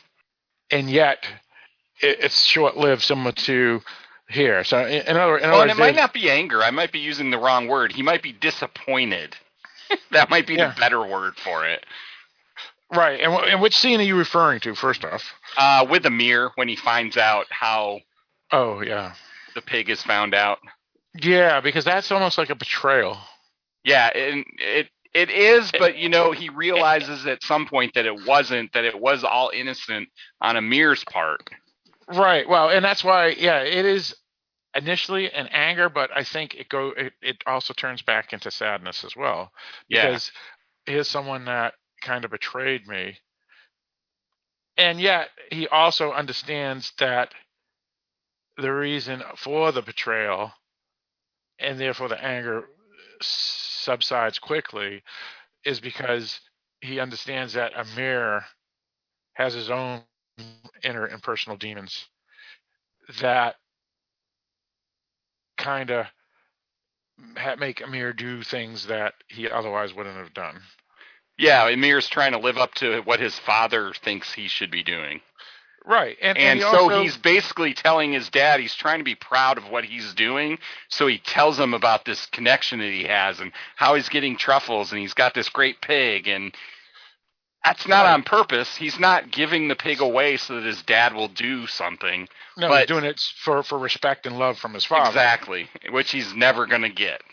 Right, and that's the thing. There's two things about Amir's childhood, never mind his life as an adult, and they're two inner demons that follow him forever. Though maybe by the end of the film it'll subside a bit. But one is his father. He can't get the respect or love from his father because his father thinks he's, a fuck up or stupid or whatever. Yeah, I mean, which Amir is not any of those things. He may not be the Albert Einstein or Thomas Edison of cooking, or marketing or whatever, but he's definitely not a fuck up. He's just no, and even his dad gives him respect when he's talking to Robin. He's like, yeah, he is doing pretty good. Yeah, but it's just that he's not as good as his father when it comes to business sense. Right. So really, do you want to be that man when he's a criminal? But because he's the guy that's we're going to eventually find out stole the pig. But the thing is also, he was a dink to his wife. Yes. Because, and again, we don't know enough. Maybe the wife was a jerk. Maybe he cheated on her. Maybe he was just too busy we don't know enough, but we do know enough that the wife may have been predispositioned with behavioral health issues in the first place. But we do know that he didn't do enough. And the wife, whatever dreams that she had, even with a youngster, it didn't matter, and she was willing to attempt suicide because after that meal they had. Right, because it was like a bittersweet, perfect moment that she knew was never going to happen again. It would never last. It would never last, and so she suicides because once that perfect moment ends, the sadness becomes depression. Yeah, it was like the meal was an illusion and the food helped the illusion be more real. Right. Exactly. And it's like she woke up and says, oh my God, it's never going to be better than that. And that feeling will never come back again. So Amir has his own personal demons for sure. Because Amir remembers it as this perfect moment as well. Because they came back happy for a change. Right. And from this meal. Yeah. And he's probably at that time, a little kid, so he just can't believe that he sees his parents seem to have a great time and he was there and all this. So this is an important moment in his life, so you're absolutely right. And we should mention that Robin is the one that cooked the meal. I think that we didn't say that explicitly, but he cooked the meal, so it's an interconnectedness here. That's right. And I'm curious whether or not he knew Amir. I don't think Amir knew who Robin was as a chef, never mind that this was the chef that cooked that meal. It was only after he found that out, especially when he talks about his mother's death and all this other, which we find out isn't a death. She's basically brain dead. That happens after Nicolas Cage is at the house. He goes and stays the night at Amir's, right? Yeah, and and he admits, and that's when they come to the conclusion that's like, we don't even know if Robin. Yeah, we have to know Robin knows about it. So it's Amir that didn't know Robin was the chef until that moment, I think. Right. When they're sitting there and whatnot. But if we go back a moment, so we're back, after the underground fight. He gets the information he wants, which leads to this fancy restaurant in Portland. But that's after the night he stays at Amir's place, right? Yeah, the first time, right? Yeah, he stays at Amir's that night. They have the French toast or whatever, and he tells them, get a reservation at this restaurant. Right. And Amir is like, I can't do that. That's, first of all, it's exclusive. And second of all, us truffle people or whatever, salesmen, whatever he does, aren't supposed to go to the restaurants of competitors. And the competitor, unfortunately, happens to be his father. So his dad has a table there, right? Yeah, exactly. So that just shows you the problems between the father and son. But what's his face said, no, you got to get it. You got to get the table. So Amir has to go off and get the table, where he throws out the name of Robin, and that's how he gets the table. And during that period is when Robin's going to his old house where his wife and he used to live. Yep. So those two scenes pretty much happen at the same time. And then that leads where they get back together and they go to the restaurant together. And this is probably one of the most important scenes of the films as well. Yeah. What happens there? So they get served this interesting food that's covered by a glass bowl almost, with smoke inside it. And I don't know what the food is, to be honest. I was more focused on the smoky glass and that there was food in there. But she goes through this long list of what everything is. And everything is like a three-quarter size things to eat. They're really small, and that's everything that's on the plate.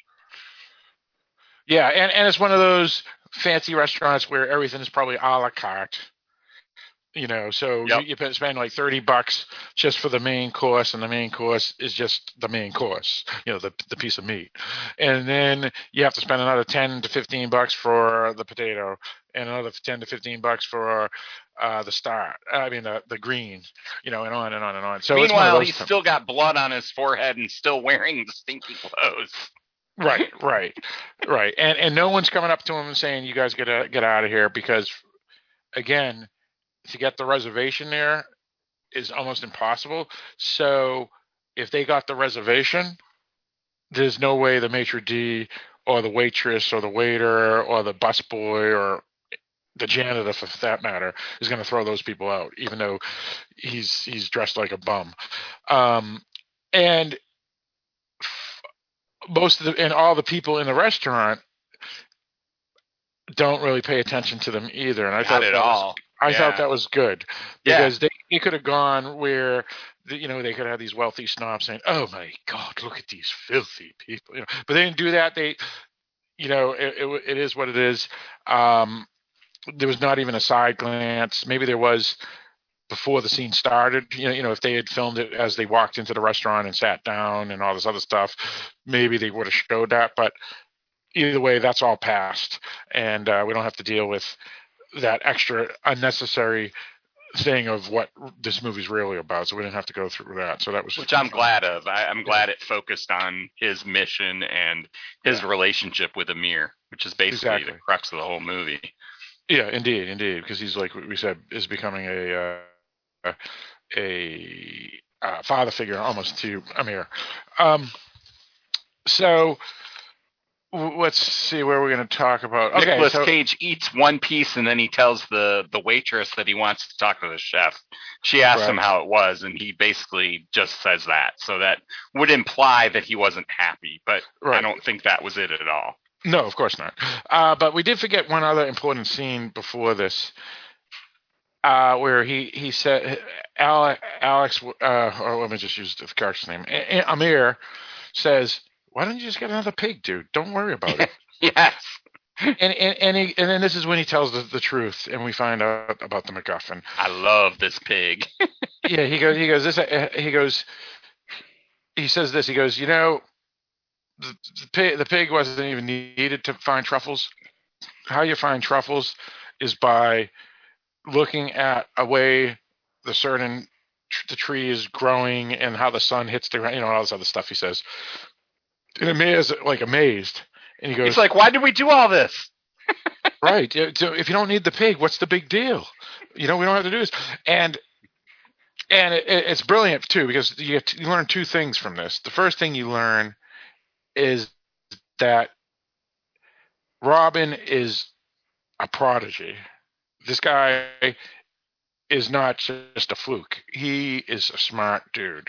So if he could find the truffles himself, and he knows how to do it, and other people don't know how to do it like he does, that's brilliant. Yep. The second thing is we find out the truth about the pig, which is, you don't understand. I don't want the pig for revenge or for justice or because it's mine. I want the pig because I love her.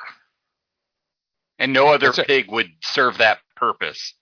It would just be another pig. Well, and I think right. And Amir's smart enough, and the scene works really well. You know, it sounds like it's kind of silly, but it works really good because you can see in Amir's thought process, as well as how Nicolas Cage says it, that this is, think of your if you're a pet owner, you know, your dog or your cat is important to you is probably your spouse. And a lot of people I've met people with, they say my dog I love more than my spouse.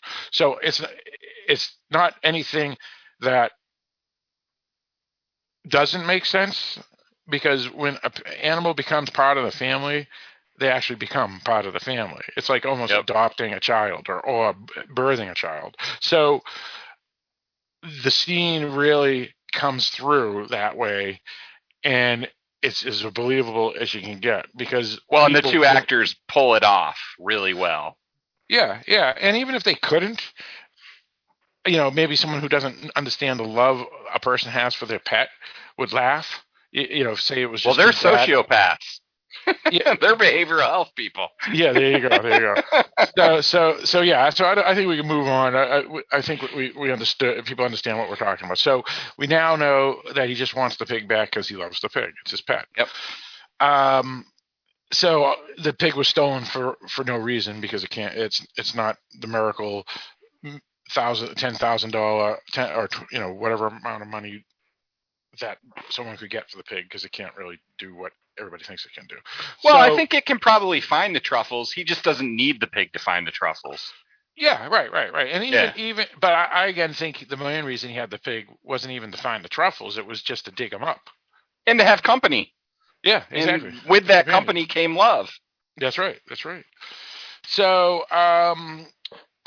we're back at the restaurant. So, let's now get back to the restaurant. So the chef comes out. You know, obviously he's probably worried, oh my God, I'm going to have someone that's going to say, I'm going to have to explain and apologize. I'm sorry, the meal wasn't appropriate, blah, blah, blah, that crap. So go ahead and explain this. What's going on here? This is a really good scene. Yeah, so they recognize each other. The chef had worked with him at one point, and Robin had fired him. That's right. I forget exactly what the reason was that he got fired. Do you remember it? Yeah, I wish I remember. It was kind of legit. It was legit, but it was one of those things where you just got fired because you're inexperienced, basically.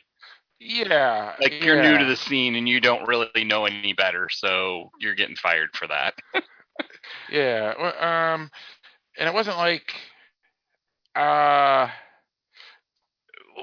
like anything personal either. It was a legitimate reason. So yes, so for whatever reason he had gotten fired after just a couple of months working under the chef, and yet even though he got fired, it seems like this chef never took it personally, because just getting to write on your resume that you worked for Robin Feld is probably enough to help you. So it wasn't as devastating as one would think it sounds.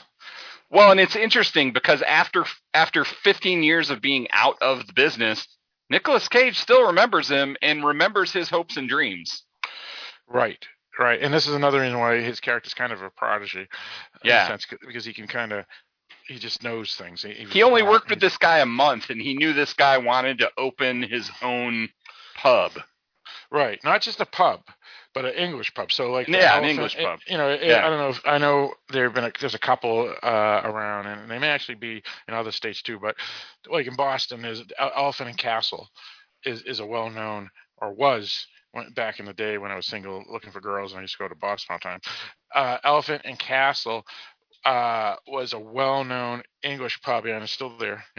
That served all sorts of things that you would find, well, at an English pub. And for example, to explain what we're talking about here, I'm going to bring up the menu and I'm going to read some of the stuff off it. And it actually has some damn good food too. And examples of the food here, assuming the menu hasn't changed since I was a kid, or kid meaning in my 20s, steak and mushroom pie, shepherd's pie, cheesy leek and potato pie. What else? Very British foods. Yeah, exactly. So if in Boston it's well known enough and upscale enough and yet inexpensive enough that it became it's a really nice restaurant, a really good restaurant that a lot of young folk and older folk would go to. So this kid here, or now he's not a kid, this chef here, his dream, and he told it to Nicolas Cage's character when he was a kid, that 15 years ago or 20 years ago, whenever it was, that when he was experienced enough and had the money enough, he wanted to open up his own version of basically the Elephant and Castle, where he would serve this type of food, the British food, as you mentioned. And that was his life dream. And yet he's not doing that. He's instead making these meals with smoke in a glass cover and all this other stuff. And then this is where Nicolas Cage says his speech. And we said a little bit earlier, but do you remember it offhand? I probably should have wrote it down. About basically how these people don't even know who he is, and that none of this is real. And the crux of what he was saying was that he should have followed his dream, or he should go do his dream now and not keep doing what he's currently doing. Right. So yeah, exactly. So and you can see that the chef is sad. Very. Because he's thinking back and he knows that all that's true. And you know what's funny is that even if it's all true that these people don't know who he is and whatever, and he's got the money and you know they know his restaurant, I think he knows life would be so much better if he just did follow his dreams, which was open that pub. He'd be truly happy, whereas here he's just a chef. Exactly. Yeah. Well, and that's true. I mean, you can talk about that in all sorts of things. Whether it's basically what it is, it's like when you look back and there was this girl you knew, and it's like, oh, I could have married her and I didn't. Or you look back and it's like, oh, I could have been that profession and I always wanted to, but I didn't. Or on and on and on. So all those things, and no matter how quote unquote happy you are today, everybody has some of those. And this guy, it just came, boom on his lap. Yeah, he hadn't thought about it until that moment, and it all gets on his shoulders like a bunch of weights. Exactly. And this is where he finds out who stole the pig, because this guy knows, and basically we find out it's Amir's father. But before we move on to that stuff, is there anything else we want to talk about this important scene? I don't know if there's... It's just an interesting scene because you have basically 3 age groups. Yeah. You have the kid who's just coming into his own. You've got the middle-aged guy that's just become a big chef. He's now popular, big, whatever. And then you've got Nicolas Cage, who realizes the value of, going after your dreams rather than doing what's popular. And Indeed. They all have their different stories, Well, and that's where I'm beginning to think that Nicolas Cage, I may have been wrong earlier when I said that Nicolas Cage may have not been following his dreams. I think he was, after all. Maybe he did want to be that French chef. And the problem is when his wife died, he noticed that his dreams didn't even really matter. Right. Because his real dream was the white picket fence with the wife. And when that got shattered, the other dreams weren't as important. So actually, I don't think he even cared what type of chef he was. He just wanted to be a nice chef. The real thing was his wife. Yep. You know? And he was just, like you said, a prodigy. He was just so good that he couldn't avoid being great at it. Exactly. Well said. Exactly. So no matter what, he was going to be found, unless he purposely didn't try. Right. Yeah. What really mattered was his wife. All right, so since we've been recording for a good hour and 50 minutes, we should probably start wrapping up quick. And really, there's a couple other scenes where he meets his old bakery chef that worked for him, the one that makes the bread and stuff, and he goes sees her. And all these years later, she's kept the bakery open on purpose just in case he wanted to come back. Yeah. And so that was kind of a quaint and beautiful scene, and how people respect him that much that they were still waiting for him.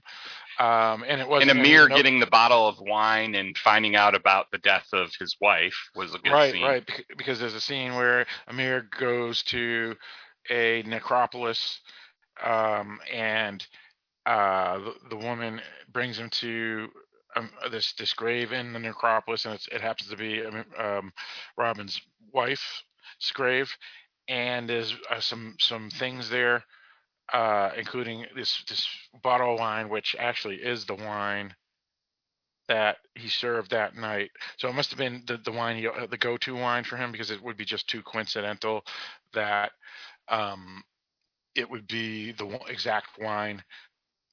Well, and she had his whole wine cellar. Like she didn't even. You could tell she didn't even feel like it was hers, but she kind of inherited it. Yeah, so that's what it was. It wasn't that. It was.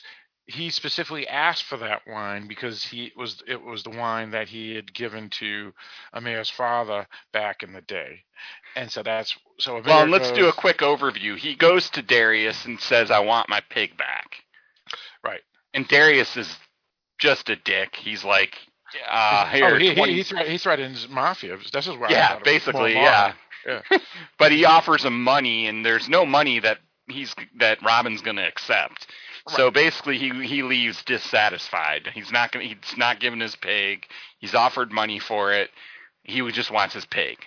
So he goes and he finds Amir, and he seems to have overcome his anger or disappointment with Amir, and he wants to now make the meal that was made, and serve it to Amir's father. That's right. So let's do this scene pretty quick, and the finale. Since again we're at 1 hour and 55 minutes recording time.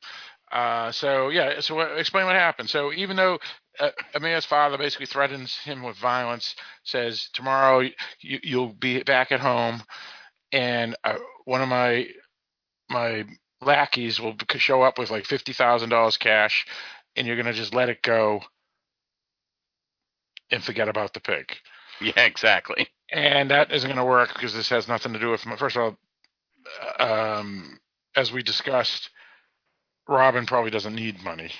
No, yeah, and it's like he loved his wife, he loves his pig. He's not going to give his pig up. Exactly. This has nothing to do with money. This has to do with a love of a family member, and in this case, the family member's the pig.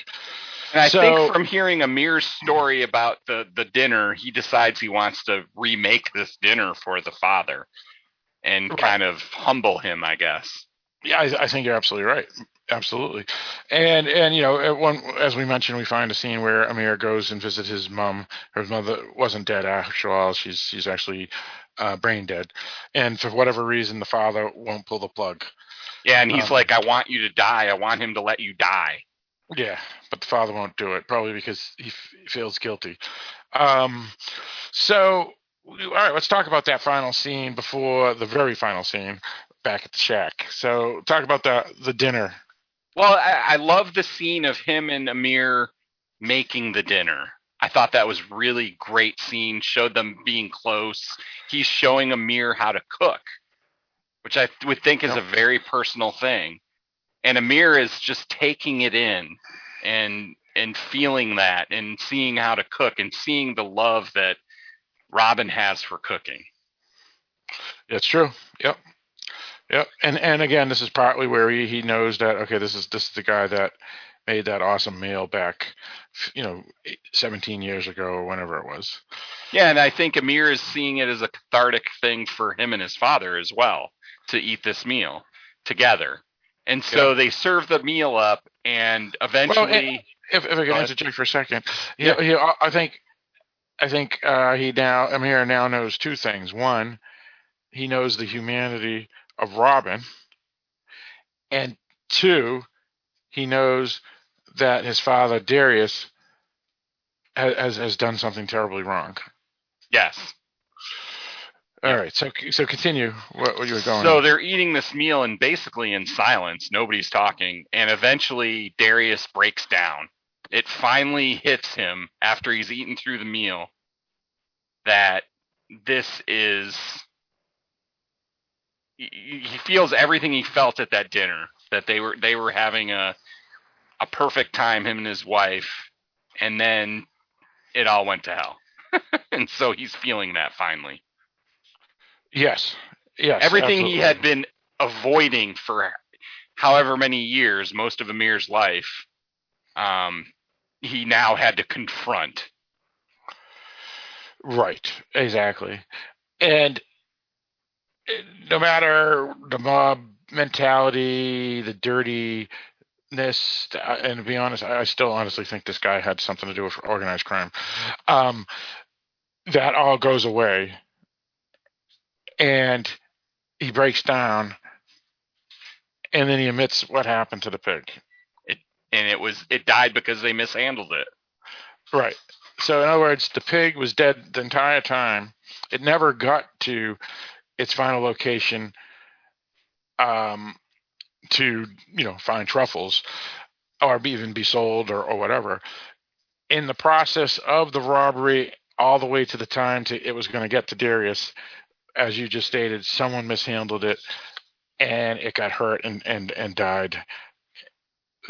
And this is an interesting finale, because there was a number of ways a person that was this attached to this animal would have reacted, and it was the one that you would least expect in a Hollywood or an independent film. It was actually probably the most realistic, which is kind of cool, because he could have went nuts and got angry. He could have got violent. He could have flipped out, used profanities, but he didn't. He fell to his knees, even though he's become the boss in the scene, because Darius is now basically emancipated. Or whatever the term is. Emasculated? Yeah. Thank you. That's the word I'm looking for. It's Robin who gets on his knees and wails in agony and depression and pain. Well, and they're both feeling that pain. Like, Darius is feeling the pain over his wife for the first time. Well, he might have experienced it throughout the years, but I think he's just pushed it in and in and in and in and in. And then now Robin's feeling the pain of the pig being dead the whole time he was looking for it. Right. Well, and also to see someone pain and love for this animal and how much it is greater than Darius probably ever showed to his wife. Exactly. Must have also been a slam to Darius. One thing I was worried about, and I wasn't sure if they were going to go that way, was if Darius was just lying. Oh. No, I think he was... Yeah, I did not think that at all because of what it took to get him to that point. Yeah. Right. For a second there, I was saying, oh my God, this Darius is just lying his ass off saying the pig's dead, so to get rid of this guy. But of course, that, like you said, yeah, it didn't happen that way. It's just that it was something that slipped through my mind when we were watching the scene. So, yeah, and then you see Amir's face and the sadness in his face to see what's going on as he's watching these two people, his father and Robin. Two father figures basically in his life at this point. Yeah, exactly. All right, so let's just talk about the last scene. Well, there's an interesting scene where Robin says to Amir that he wished that he didn't know now, because then the pig would still be alive in his mind. And Amir says that wouldn't be the truth. That she'd still be dead. Yeah, and it also wouldn't be closure. Which kind of ties back to his mom, because his mom's not dead, but she is. Yeah, that's true. I mean, you hear always about, like, who's that poor young lady that disappeared in Aruba? You remember that woman? Yeah, I can't think of her name, but yeah. Yeah, but either way, the parents, everybody knows that most likely, what happened, that she's no longer with us. But since they don't have the body, there's never going to be that full closure. Mm-hmm. And when people do find the bodies or whatnot, at least there's closure. But to never know, and as Amir says, it wouldn't be true, makes sense. So the question is, did Robin agree to that, or was he still debating at the end? I wish I didn't know. No, I think he agrees with Amir, and he understands that's really the truth that he had to know. But yeah, there'll probably always be a part of him that wishes he didn't know, because yeah, indeed, it's hard. yeah. All right, and then the final scene. Then he listens to his wife singing "I'm on Fire." That's right. That's right. Basically, there's a tape of his wife it doesn't really explain it in the film, but reviews and I think Wiki try to say that his wife left him these tapes, maybe because she knew she was dying or something, and it would be things that he could listen to after she was gone or something. But for whatever reason, he has these tapes and he never listens to them. And they're all labeled to Robin. And finally, he decides to listen to it at the end.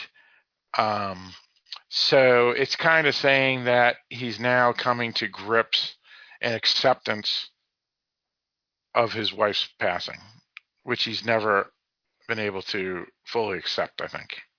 Which is kind of probably what the Darius is going through as well. Yeah, exactly.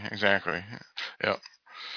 And that's pretty much how it ends there. So it's a very, very bittersweet ending because the pig's dead and it was all for naught. And the reason it's dead is for stupid reasons. Carelessness.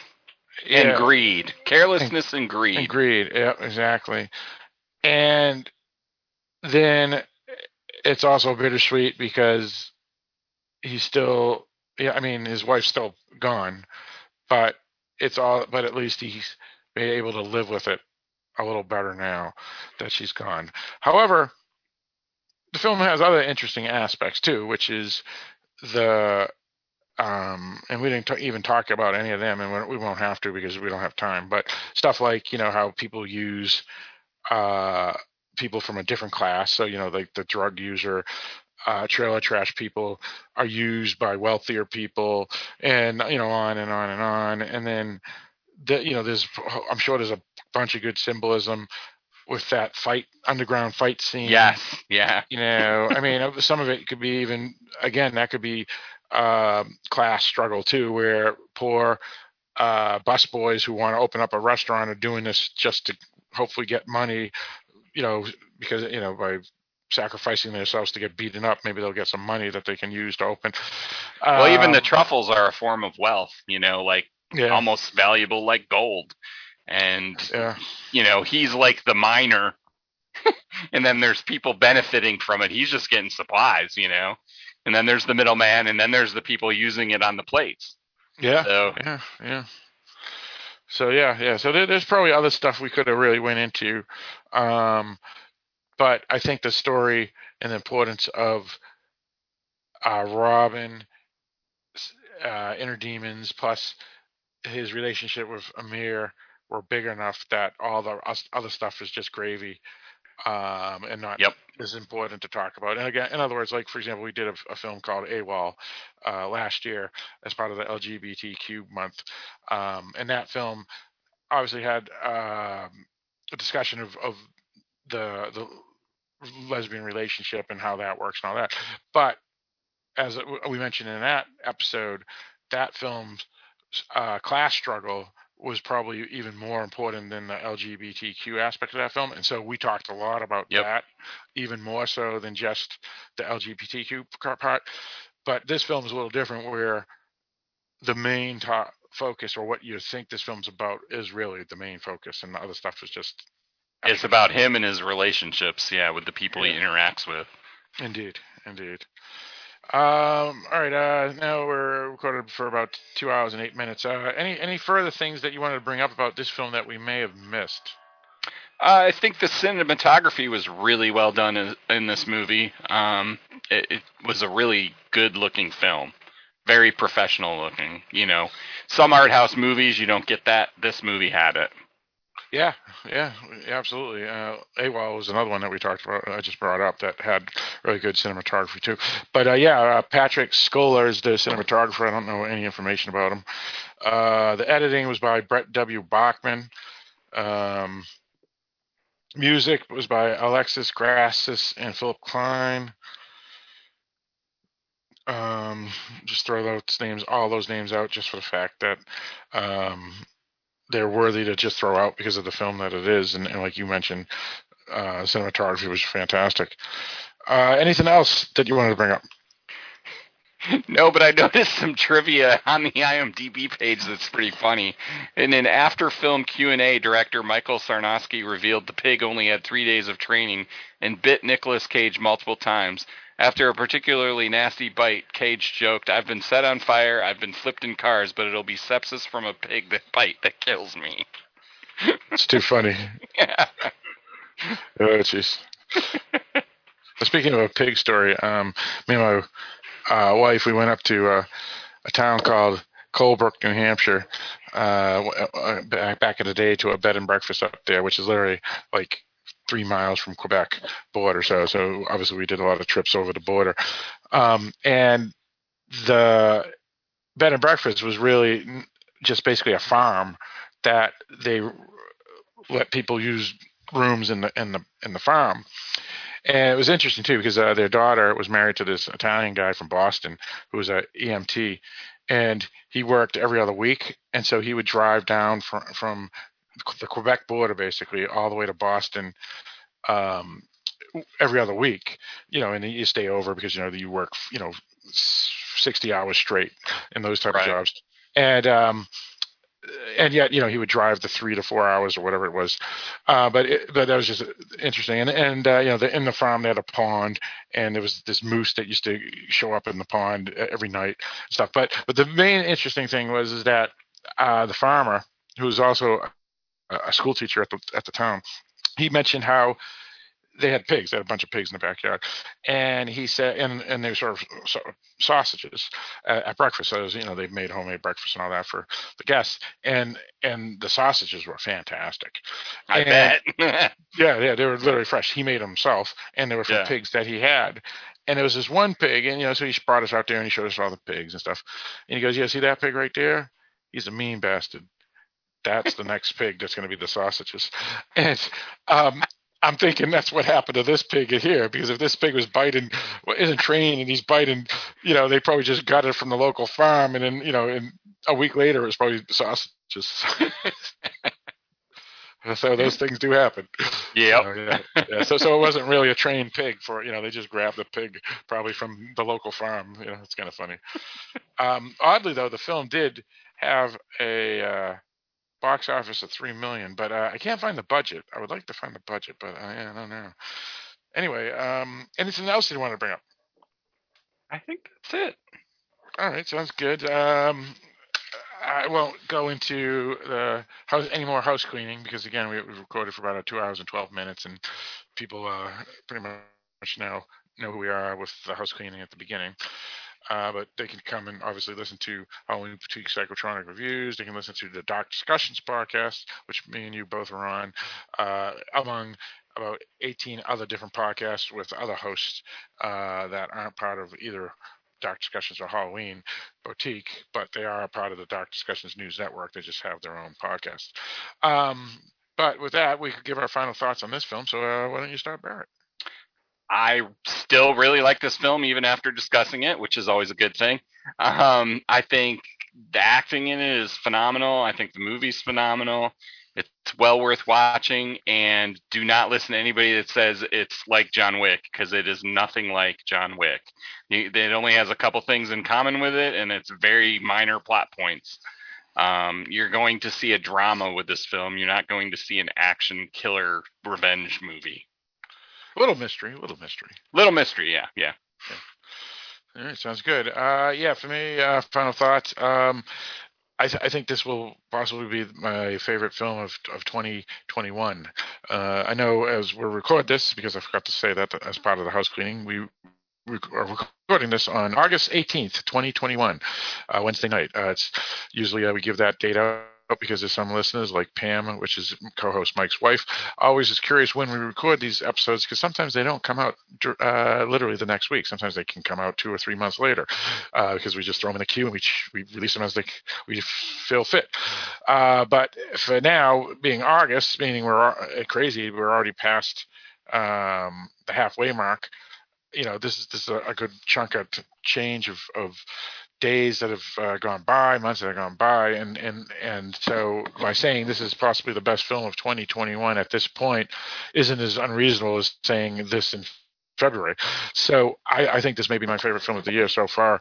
Let me ask you, Barrett.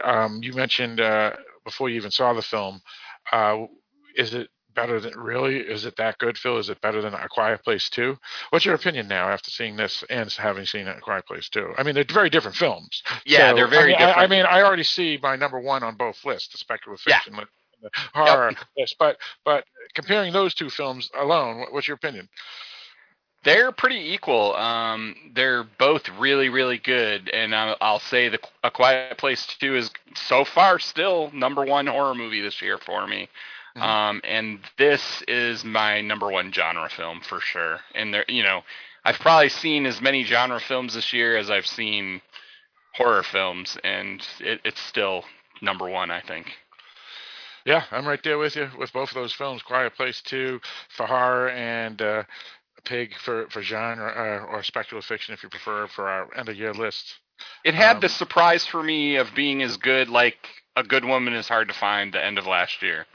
Right, exactly. Yeah, absolutely. Perfect example, which was both mine and yours favorite speculative fiction film last year as well. Yeah, we had the exact same. For horror, I had The Lodge and you had The Invisible Man, but for the speculative fiction list, we both had the A Good Woman Is Hard to Find as the best. But right now, it appears that me and you are both on the same page on both lists. It'll have to be a really good movie to beat this one on the speculative fiction / genre film list. Yeah, exactly. Same here. And Quiet Place 2 is that probably too. It'd be pretty tough to beat that. But we'll see. We still have a few months left, but I'm not convinced that either one will fall because these films are really. I mean, this film is really, really just that good. So yeah, I love this film. All right, so once again, this is A Pig 2021. It came out on July 16th. Even though it was filmed in 2019, it did the festival circuits for a few years, and then it didn't become a true released film distributed by a company called Neon. They released it July 16th, 2021. So less than just over a month ago it came out, which was let's see right here, a Friday. So it stars Nicolas Cage again. Also stars Alex Wolff. Everybody knows Nicolas Cage. Alex Wolff was the kid from the son in Hereditary. He also was in the movie Old just recently. He comes from a artist acting family, music family as well. And then you mentioned Adam Arkin is in it as well, who's probably best known for Chicago Hope, as a matter of fact. Yeah. Yep. And Yeah. Directed by Michael Sarnowski and written by him from a story, or scripted by him from a story by himself and Vanessa Block, a friend of his and maybe even a girlfriend. I don't even know. From Yale University, where they met. So I guess that's pretty much it. So thank you for listening, I guess, right? So we'll be back again at some point. But until then, Barrett, why don't you lead us out? Thanks for joining us on Halloween Boutique Psychotronic Reviews. Join us again next time when we talk about something completely different.